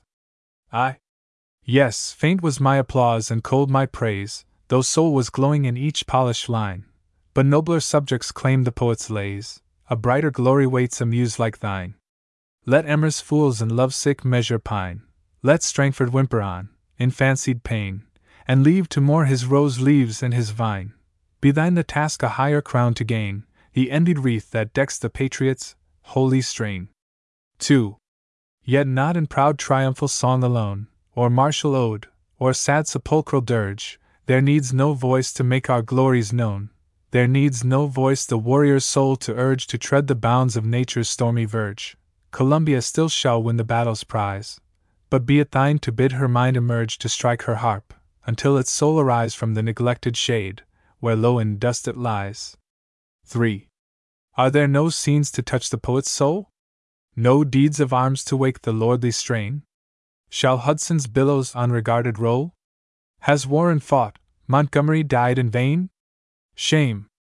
That while every mountain, stream, and plain hath theme for truth's proud voice or fancy's wand, no native bard the patriot harp hath ta'en, but left to minstrels of a foreign strand to sing the beauteous scenes of nature's loveliest land. 4. Oh! For a seat on Appalachia's brow, that I might scan the glorious prospect round, wild waving woods, and rolling floods below, smooth level glades and fields with grain embrowned, high heaving hills, with tufted forests crowned, rearing their tall tops to the heaven's blue dome, and emerald isles, like banners green unwound, floating along the lake, while round them roam bright helms of billowy blue and plumes of dancing foam. 'Tis true no fairies haunt our verdant meads, no grinning imps deform our blazing hearth. Beneath the kelpie's fang no traveller bleeds, nor gory vampire taints our holy earth, nor spectres stalk to frighten harmless mirth, nor tortured demon howls adown the gale. Fair reason checks these monsters in their birth. Yet have we lay of love and horrid tale would dim the manliest eye and make the bravest pale. 6. Where is the stony eye that hath not shed compassion's heart drops o'er the sweet MCRA? Through midnight's wilds by savage bandits led. Her heart is sad, her love is far away. Elate that lover waits the promised day when he shall clasp his blooming bride again. Shine on, sweet visions. Dreams of rapture, play. Soon the cold course of her he loved in vain shall blight his withered heart and fire his frenzied brain. 7. Romantic Wyoming! Could none be found of all that rove thy Eden groves among, to wake a native harp's untutored sound, and give thy tale of with the voice of song? Oh! If description's cold and nerveless tongue from stranger harps such hallowed strains could call, how doubly sweet the descant wild had rung, from one who, lingering round thy ruined wall, had plucked thy morning flowers and wept thy timeless fall. 8. The Huron chief escaped from foemen nigh, his frail bark launches on Niagara's tides. Pride in his port, defiance in his eye. Singing his song of death the warrior glides. In vain the yell along the river sides, in vain the arrow from its sheath is torn, calm to his doom the willing victim rides, and till adown the roaring torrent borne, mocks them with gesture proud, and laughs their rage to scorn. 9. But if the charms of daisied hill and vale, and rolling flood, and towering rock sublime, if warrior deed or peasant's lowly tale of love or wish should fail to wake the rhyme, if to the wildest heights of song you climb, though some who know you less, might cry, beware, onward! I say, your strains shall conquer time, give your bright genius wing, and hope to share imagination's worlds, the ocean, earth, and air. X. Arouse, my friend, let vivid fancy soar, look with creative eye on nature's face, bid airy sprites and wild Niagara roar, and view in every field a fairy race.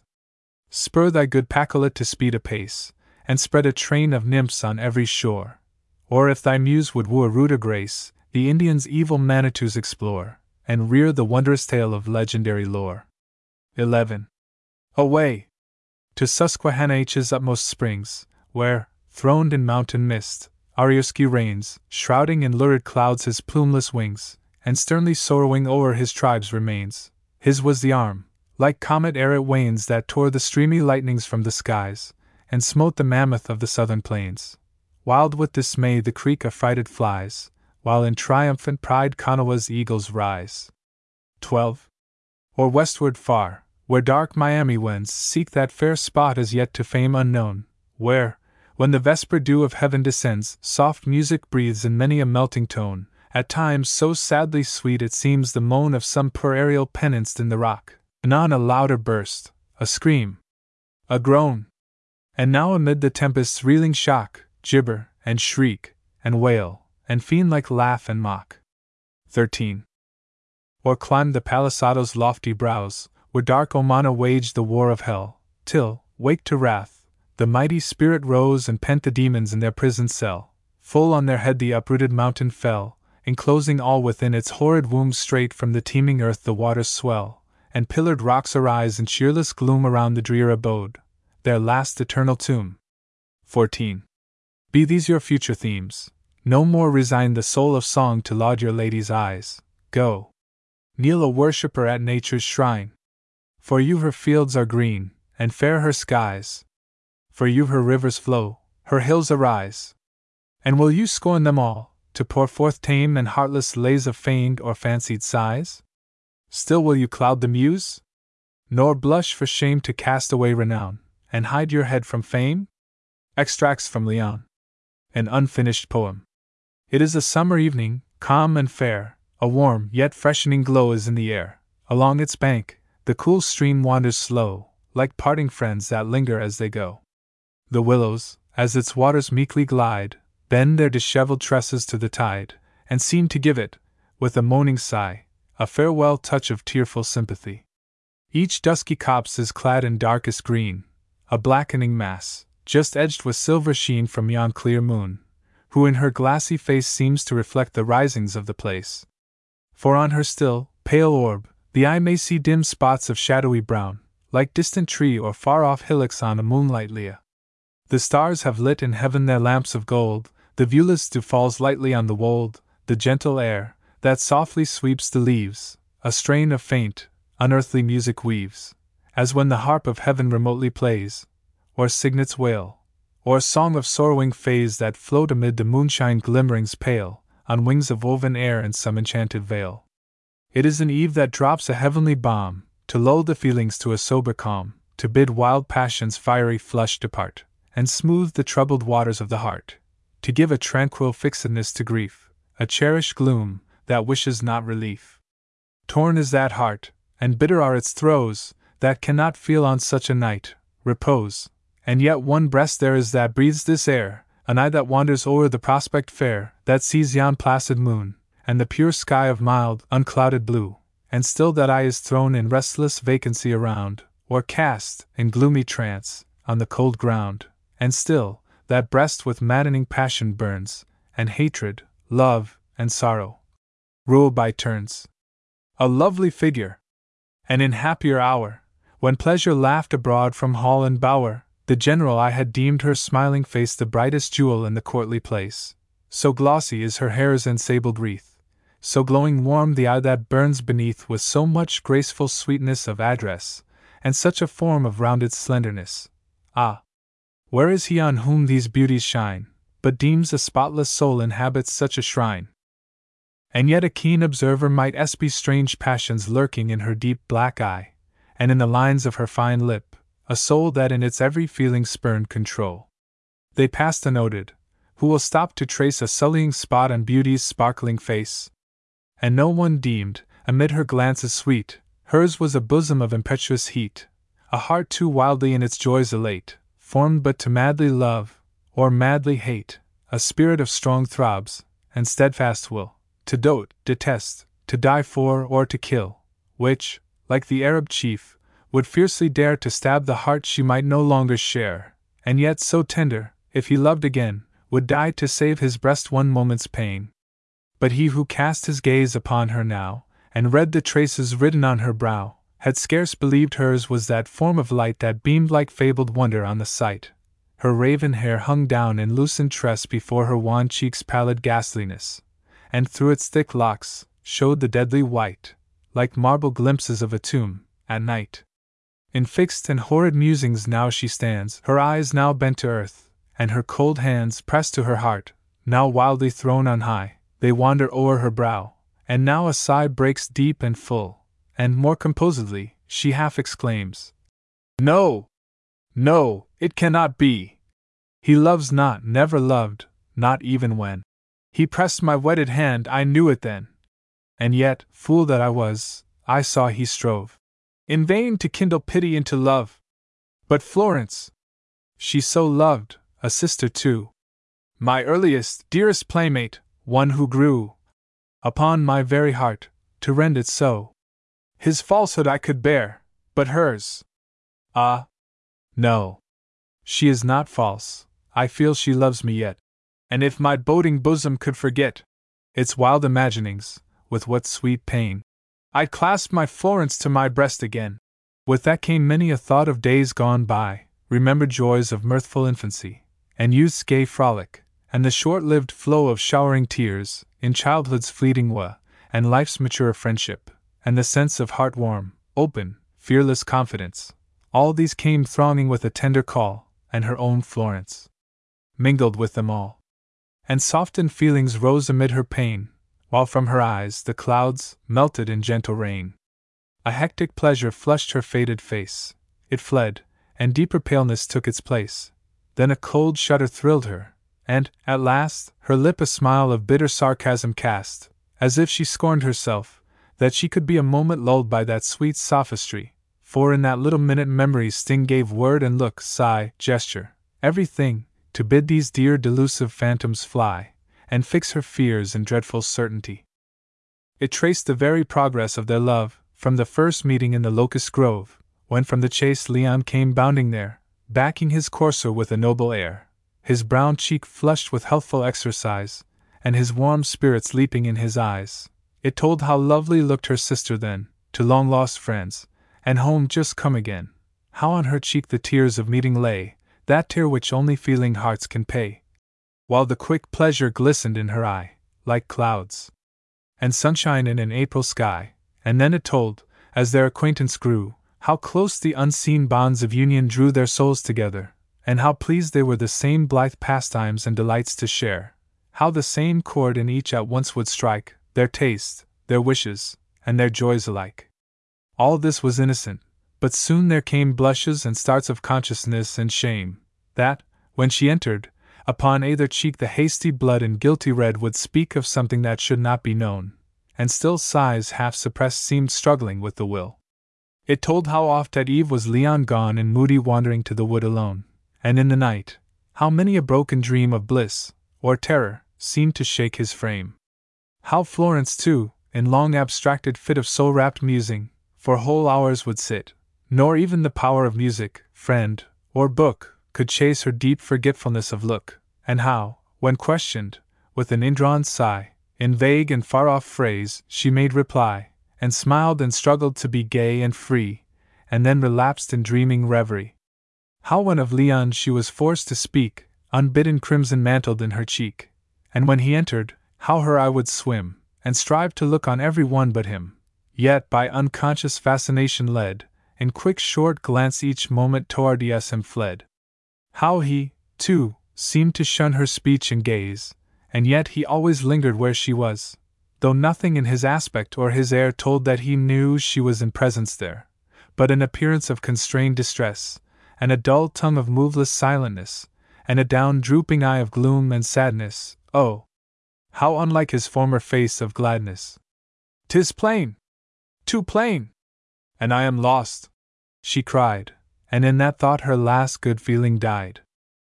That thought of hopeless sorrow seemed to dart 1,000 stings at once into her heart, but a strong effort quelled it, and she gave the next to hatred, vengeance, and the grave. Her face was calmly stern, and but a glare within her eyes. There was no feature there that told what lashing fiends her inmates were. Within, there was no thought to bid her swerve from her intent, but every strained nerve was settled and bent up with terrible force, to some deep deed, far, far beyond remorse. No glimpse of mercy's light her purpose crossed. Love, nature, pity, in its depths were lost, or lent an added fury to the ire that seared her soul with unconsuming fire. All that was dear in the wide earth was gone. She loved but two, and these she doted on with passionate ardor, and the close strong press of woman's heart cord, clinging tenderness. These links were torn, and now she stood alone, bereft of all, her husband, sister, gone. Ah! Who can tell that ne'er has known such fate, what wild and dreadful strength it gives to hate? What had she left? Revenge! Revenge! Was there? He crushed remorse and wrestled down despair, held his red torch to memory's page, and threw a bloody stain on every line she drew. She felt dark pleasure with her frenzy blend, and hugged him to her heart, and called him friend. When soar-winged clouds the face of heaven deform, and hope's bright star sets darkly in the storm, around us ghastly shapes and phantoms swim, and all beyond is formless, vague, and dim, or life's cold barren path before us lies, a wild and weary waste of tears and sighs, from the lorn heart each sweetening solace gone, abandoned, friendless, withered, lost, and lone. And when with keener pangs we bleed to know that hands beloved have struck the deepest blow, that friends we deemed most true, and held most dear, have stretched the pall of death o'er pleasure's bier, repaid our trusting faith with serpent guile, cursed with a kiss, and stabbed beneath a smile, what then remains for souls of tender mold? One last and silent refuge, calm and cold, a resting place for misery's gentle slave. Hearts break but once, no wrongs can reach the grave. Rest ye, mild spirits of afflicted worth!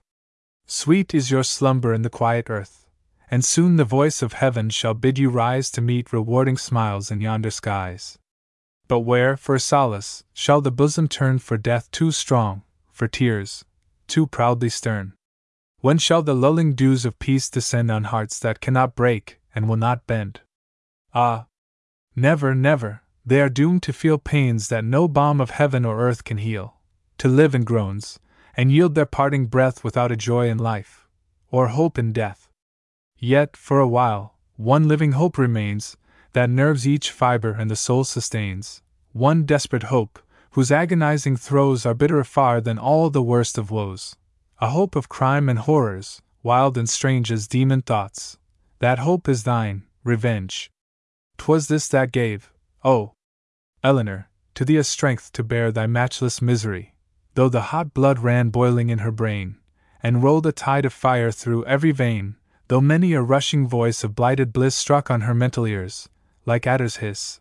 That hope gave gloomy fierceness to her eye, dashed down the tear, repressed the unloading sigh, fixed her wan quivering lip, and steeled her breast to crush the hearts that robbed her own of rest. She wound her way within a heavy shade of arching boughs, in broad spread leaves arrayed, which, clustering close and thick, shut out the light, and tinged with black the shadowy robe of night.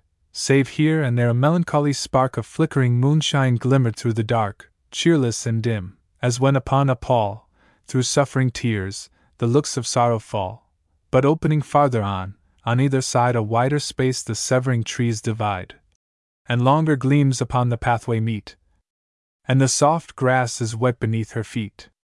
And now emerging from the darksome shade, she pressed the silken carpet of the glade. Beyond the green, within its western close, a little vine-hung, leafy arbor rose, where the pale luster of the moony flood dimmed the vermilioned woodbine's scarlet bud, and glancing through the foliage fluttering round, in tiny circles gemmed the freckled ground.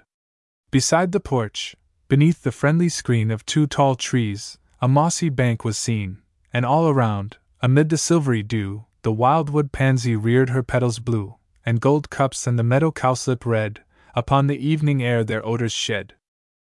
Unheeded all the grove's deep gloom had been, unseen the moonlight brightness of the green. In vain the stream's blue burnish met her eye, lovely its wave, but passed unnoticed by. The airs of heaven had breathed around her brow their cooling sighs, she felt them not. But now that lonely bower appeared, and with a start convulsive shudders thrilled her throbbing heart. For there, in days, alas! forever gone, when love's young torch with beams of rapture shone, when she had felt her heart's impassioned swell, and almost deemed her Leon loved as well, there had she sat, beneath the evening skies, felt his warm kiss and heard his murmured sighs, hung on his breast, caressing and caressed, her husband smiled, and Eleanor was blessed. And when his injured country's rights to shield, blazed his red banner on the battlefield, there had she lingered in the shadows dim, and sat till morning watch and thought of him, and wept to think that she might not be there, his toils, his dangers, and his wounds to share. And when the foe had bowed beneath his brand, and to his home he led his conquering band, there she first caught his long-expected face, and sprung to smile and weep in his embrace. These scenes of bliss across her memory fled, like lights that haunt the chambers of the dead. She saw the bower, and read the image there of joys that had been, and of woes that were. She clenched her hand in agony, and cast a glance of tears upon it as she passed, a look of weeping sorrow. 'Twas the last. She checked the gush of feeling, turned her face, and faster sped along her hurried pace. No longer now from Leon's lips were heard the sigh of bliss, the rapture-breathing word. No longer now upon his features dwelt the glance that sweetly thrills, the looks that melt. No speaking gaze of fond attachment told, but all was dull and gloomy, sad and cold. Yet he was kind, or labored to be kind, and strove to hide the workings of his mind, and cloaked his heart to soothe his wife's distress, under a mask of tender gentleness. It was in vain, for how light and frail to love's keen eye is falsehood's gilded veil. Sweet winning words may for a time beguile, professions lull, and oaths deceive a while. But soon the heart, in vague suspicion tossed, must feel a void unfilled, a something lost, something scarce heeded, and unprized till gone, felt while unseen, and though unnoticed, known, a hidden witchery, a nameless charm, too fine for actions and for words too warm, that passing all the worthless forms of art, eludes the sense, and only woos the heart. A hallowed spell, by fond affection wove, the mute, but matchless eloquence of love. Oh! There were times, when to my heart there came all that the soul can feel, or fancy frame. The summer party in the open air, when sunny eyes and cordial hearts were there, where light came sparkling through the greenwood eaves, like mirthful eyes that laugh upon the leaves, where every bush and tree and all the scene, in wind-kissed wavings shake their wings of green, and all the objects round about dispense reviving freshness to the awakened sense. The golden corslet of the humble bee, the antic kid that frolics round the lea, or purple lanceflies circling round the place, on their light shards of green, an airy race, or squirrel glancing from the nutwood shade an arch black eye, half pleased and half afraid, or bird quick darting through the foliage dim, or perched and twittering on the tendril slim, or poised in ether sailing slowly on, with plumes that change and glisten in the sun, like rainbows fading into mist, and then on the bright cloud renewed and changed again, or soaring upward, while his full sweet throat pours clear and strong a pleasure-speaking note, and sings in nature's language wild and free, his song of praise for light and liberty. And when within, with poetry and song, music and books led the glad hours along, worlds of the vision minstrel, fancy wove, tales of old time, of chivalry and love, or converse calm, or wit shafts sprinkled round, like beams from gems, too light and fine to wound, with spirits sparkling as the morning's sun, light as the dancing wave he smiles upon, like his own course. Alas! Too soon to know bright suns may set in storms, and gay hearts sink in Niagara. Aye! Roar, raging torrent! And now, mighty river, pour thy white foam on the valley below, frown, ye dark mountains, and shadow forever the deep rocky bed where the wild rapids flow. The green sunny glade, and the smooth flowing fountain, brighten the home of the coward and slave. The flood and the forest, the rock and the mountain, rear on their bosoms the free and the brave. 2. Nurslings of nature, I mark your bold bearing, pride in each aspect and strength in each form, hearts of warm impulse, and souls of high daring, born in the battle and reared in the storm. The red levin flash and the thunder's dread rattle, the rock-riven wave and the war trumpet's breath, the din of the tempest, the yell of the battle, nerve your steeled bosoms to danger and death. 3. High on the brow of the Alps' snowy towers the mountain Swiss measures his rock-breasted moors, o'er his lone cottage the avalanche lowers, round its rude portal the spring torrent pours. Sweet is his sleep amid peril and danger, warm is his greeting to kindred and friends, open his hand to the poor and the stranger, stern on his foeman his saber descends. 4. Lo! Where the tempest the dark waters sunder slumbers the sailor boy, reckless and brave, warmed by the lightning and lulled by the thunder, fanned by the whirlwind and rocked on the wave. Wildly the winter wind howls round his pillow, cold on his bosom the spray showers fall, creaks the strained mast at the rush of the billow, peaceful he slumbers, regardless of all. V. Mark how the cheek of the warrior flushes, as the battle drum beats, and the war torches glare. Like a blast of the north to the onset he rushes, and his wide-waving falchion gleams brightly in air. Around him the death-shot of foemen are flying, at his feet friends and comrades are yielding their breath. He strikes to the groans of the wounded and dying, but the war cry he strikes with is, conquest or death. 6. Then pour thy broad wave like a flood from the heavens, each son that thou rearest, in the battle's wild shock, when the death-speaking note of the trumpet is given, will charge like thy torrent or stand like thy rock. Let his roof be the cloud and the rock be his pillow, let him stride the rough mountain, or toss on the foam, he will strike fast and well on the field or the billow, in triumph and glory, for God and his home. Song. Oh! Go to sleep, my baby dear, and I will hold thee on my knee. Thy mother's in her winding sheet, and thou art all that's left to me. My hairs are white with grief and age, I've borne the weight of every ill, and I would lay me with my child, but thou art left to love me still. Should thy false father see thy face, the tears would fill his cruel ee, but he has scorned thy mother's and he shall never look on thee, but I will rear thee up alone, and with me thou shalt aye remain, for thou wilt have thy mother's smile, and I shall see my child again. Song. Oh, the tear is in my eye, and my heart it is breaking. Thou hast fled from me, Connor, and left me forsaken. Bright and warm was our morning, but soon has it faded, for I gave thee a true heart, and thou hast betrayed it. Thy footsteps I followed in darkness and danger, from the home of my love to the land of the stranger. Thou wert mine through the tempest, the blight, and the burning. Could I think thou wouldst change when the morn was returning? Yet peace to thy heart, though from mine it must sever. May she love thee as I loved, alone and forever. I may weep for thy loss, but my faith is unshaken, and the heart thou hast widowed will bless thee in breaking. Written in a lady's album. Grant me, I cried, some spell of art, to turn with all a lover's care, that spotless page, my Eva's heart, and write my burning wishes there. But love, by faithless Leah taught how frail is woman's holiest vow, looked down, while grace a tempered thought sate serious on his baby brow. Go! Blot her album, cried the sage. There none but bards a place may claim, but woman's heart's a worthless page, where every fool may write his name. Until by time or fate decayed, that line and leaf shall never part. Ah! Who can tell how soon shall fade the lines of love from woman's heart? Lines to a lady, on hearing her sing. Cushla to a lady, on hearing her sing. Cushla. Yes.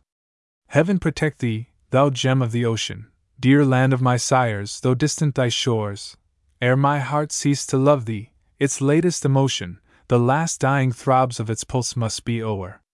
And dark were the bosom, and cold and unfeeling, that tamely could listen unmoved at the call, when woman, the warm soul of melody stealing, laments for her country and sighs o'er its fall.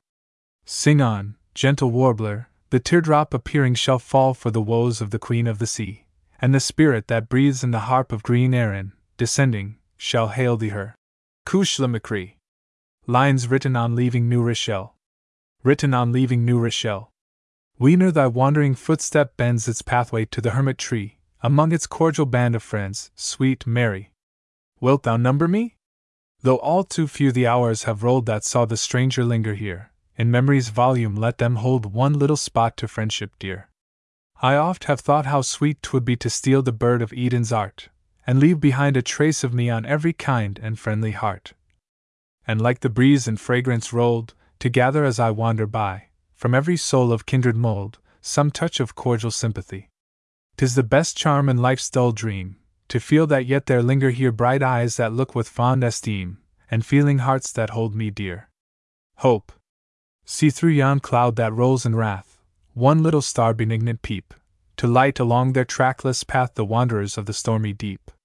And thus, O Hope, thy lovely form in sorrow's gloomy night shall be the sun that looks through cloud and storm upon a dark and moonless sea. When heaven is all serene and fair, full many a brighter gem we meet.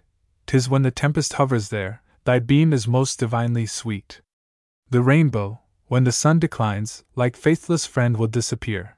Thy light, dear star, more brightly shines when all is wail and weeping here. And though Aurora's stealing beam may wake a morning of delight, 'tis only thy consoling beam will smile amid affliction's night. Fragment. I. Tuscara. Thou art lovely now, thy woods, that frowned in sullen strength like plumage on a giant's brow, have bowed their massy pride at length. The rustling maize is green around, the sheep is in the conger's bed, and clear the ploughman's whistling sound where war whoops pealed o'er mangled dead.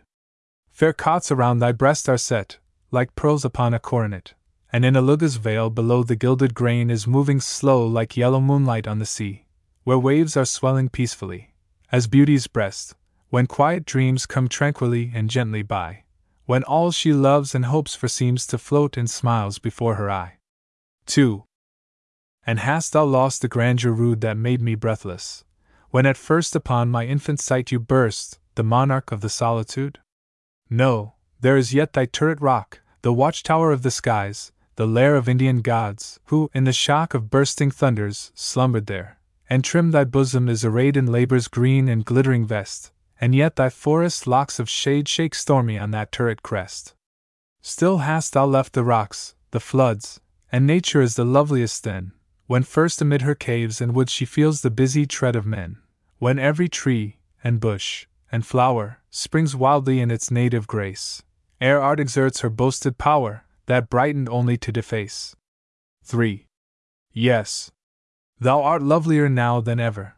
How sweet 'twould be, when all the air in moonlight swims, along thy river to couch upon the grass, and hear Niagara's everlasting voice, far in the deep blue west away, that dreaming and poetic noise we mark not in the glare of day. Oh, how unlike its torrent cry, when o'er the brink the tide is driven, as if the vast and sheeted sky and thunder fell from heaven.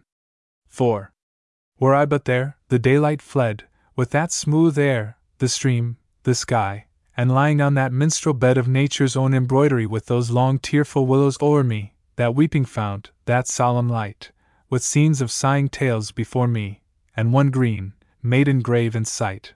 How mournfully the strain would rise of that true maid, whose fate can yet draw rainy tears from stubborn eyes, from lids that ne'er before were wet. She lies not here, but that green grave is sacred from the plough, and flowers, snowdrops, and valley lilies, wave amid the grass, and other showers than those of heaven have fallen there. 2. When that eye of light shall in darkness fall, and thy bosom be shrouded in death's cold pall, when the bloom of that rich red lip shall fade, and thy head on its pillow of dust be laid. Oh! Then thy spirit shall see how true are the holy vows I have breathed to you. My form shall moulder thy grave beside, and in the blue heavens I'll seek my bride. Then we'll tell, as we tread yon azure sphere, of the woes we have known while lingering here, and our spirits shall joy that, their pilgrimage o'er, they have met in the heavens to sever no more. Lines. Day gradual fades, in evening gray, its last faint beam hath fled, and sinks the sun's declining ray in ocean's wavy bed. So o'er the loves and joys of youth thy waves, indifference, roll, so mantles round our days of truth that death pool of the soul. Spreads o'er the heavens the shadowy night her dim and shapeless form, so human pleasures, frail and light, are lost in passion's storm. So fades the sunshine of the breast, so passion's dreamings fall, so friendship's fervors sink to rest, oblivion shrouds them all. To Eva. A beam upon the myrtle fell from dewy evening's purest sky. 'Twas like the glance I love so well, dear Eva, from thy moonlight eye. I looked around the summer grove, on every tree its luster shone, for all had felt that look of love the silly myrtle deemed its own. Eva! Behold thine image there, as fair, as false thy glances fall, but who the worthless smile would share that sheds its light alike on all? To a lady with a withered violet. With a withered violet. Though fate upon this faded flower his withering hand has laid, its odored breath defies his power, its sweets are undecayed. And thus, although thy warbled strains no longer wildly thrill, the memory of the song remains, its soul is with me still. Bronx. I sat me down upon a green bankside, skirting the smooth edge of a gentle river, whose waters seemed unwillingly to glide, like parting friends who linger while they sever, enforced to go, yet seeming still unready, backward they wind their way in many a wistful eddy. Grey o'er my head the yellow-vested willow ruffled its hoary top in the fresh breezes, glancing in light, like spray on a green billow, or the fine frostwork which young winter freezes, when first his power an infant pastime trying, congeals sad autumn's tears on the dead branches lying. From rocks around hung the loose ivy dangling, and in the cleft sumac of liveliest green, bright ising stars the little beech was spangling, the gold cup sorrel from his gauzy screen shone like a fairy crown, and chaste and beaded, left on some morn, when light flashed in their eyes unheeded. The humbird shook his sun-touched wings around, the blue finch caroled in the still retreat, the antic squirrel capered on the ground where lichens made a carpet for his feet, through the transparent waves, the ruddy minkle shot up in glimmering sparks his red fins tiny twinkle. There were dark cedars with loose mossy tresses, white powdered dog trees, and stiff hollies flaunting gaudy as rustics in their May-Day dresses, blue pelarette from purple leaves upslanting a modest gaze, like eyes of a young maiden shining beneath dropped lids the evening of her wedding. The breeze fresh springing from the lips of morn, kissing the leaves, and sighing so to lose them, the whining of the merry locust's horn, the glad spring gushing from the rock's bare bosom, sweet sights, sweet sounds, all sounds excelling, oh! 'Twas a ravishing spot formed for a poet's dwelling. And did I leave thy loveliness, to stand again in the dull world of earthly blindness? Pained with the pressure of unfriendly hands, sick of smooth looks, agued with icy kindness?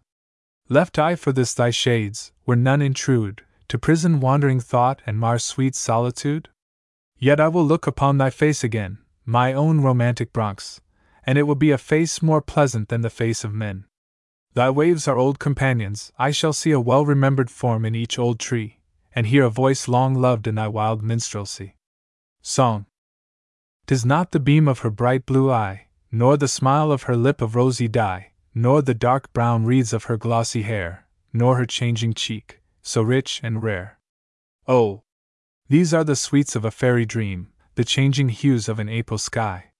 They fade like dew in the morning beam, or the passing zephyr's odored sigh. 'Tis a dearer spell that bids me kneel, 'tis the heart to love, and the soul to feel, 'tis the mind of light, and the spirit free, and the bosom that heaves alone for me. Oh!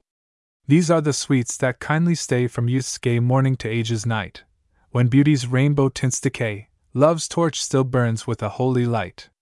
Soon will the bloom of the fairest fade, and love will droop in the cheerless shade, or if tears should fall on his wing of joy, it will hasten the flight of the laughing boy.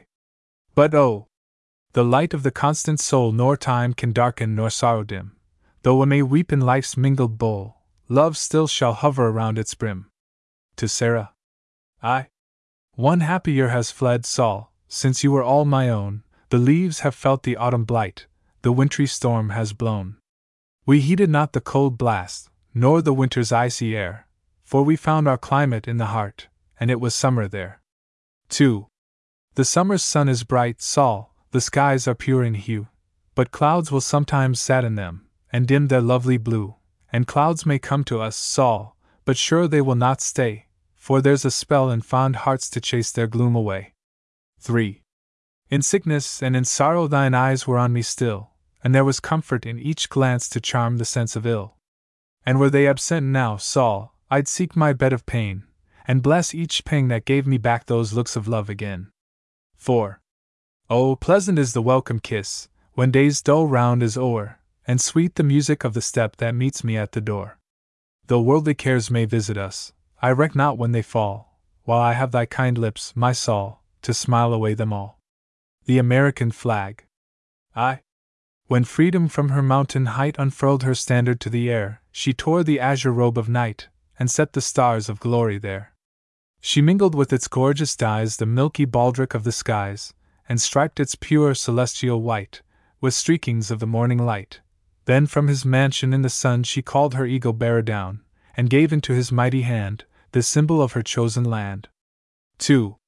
Majestic monarch of the cloud, who rear'st aloft thy regal form, to hear the tempest trumpings loud and see the lightning lances driven, when strive the warriors of the storm, and rolls the thunder drum of heaven, child of the sun.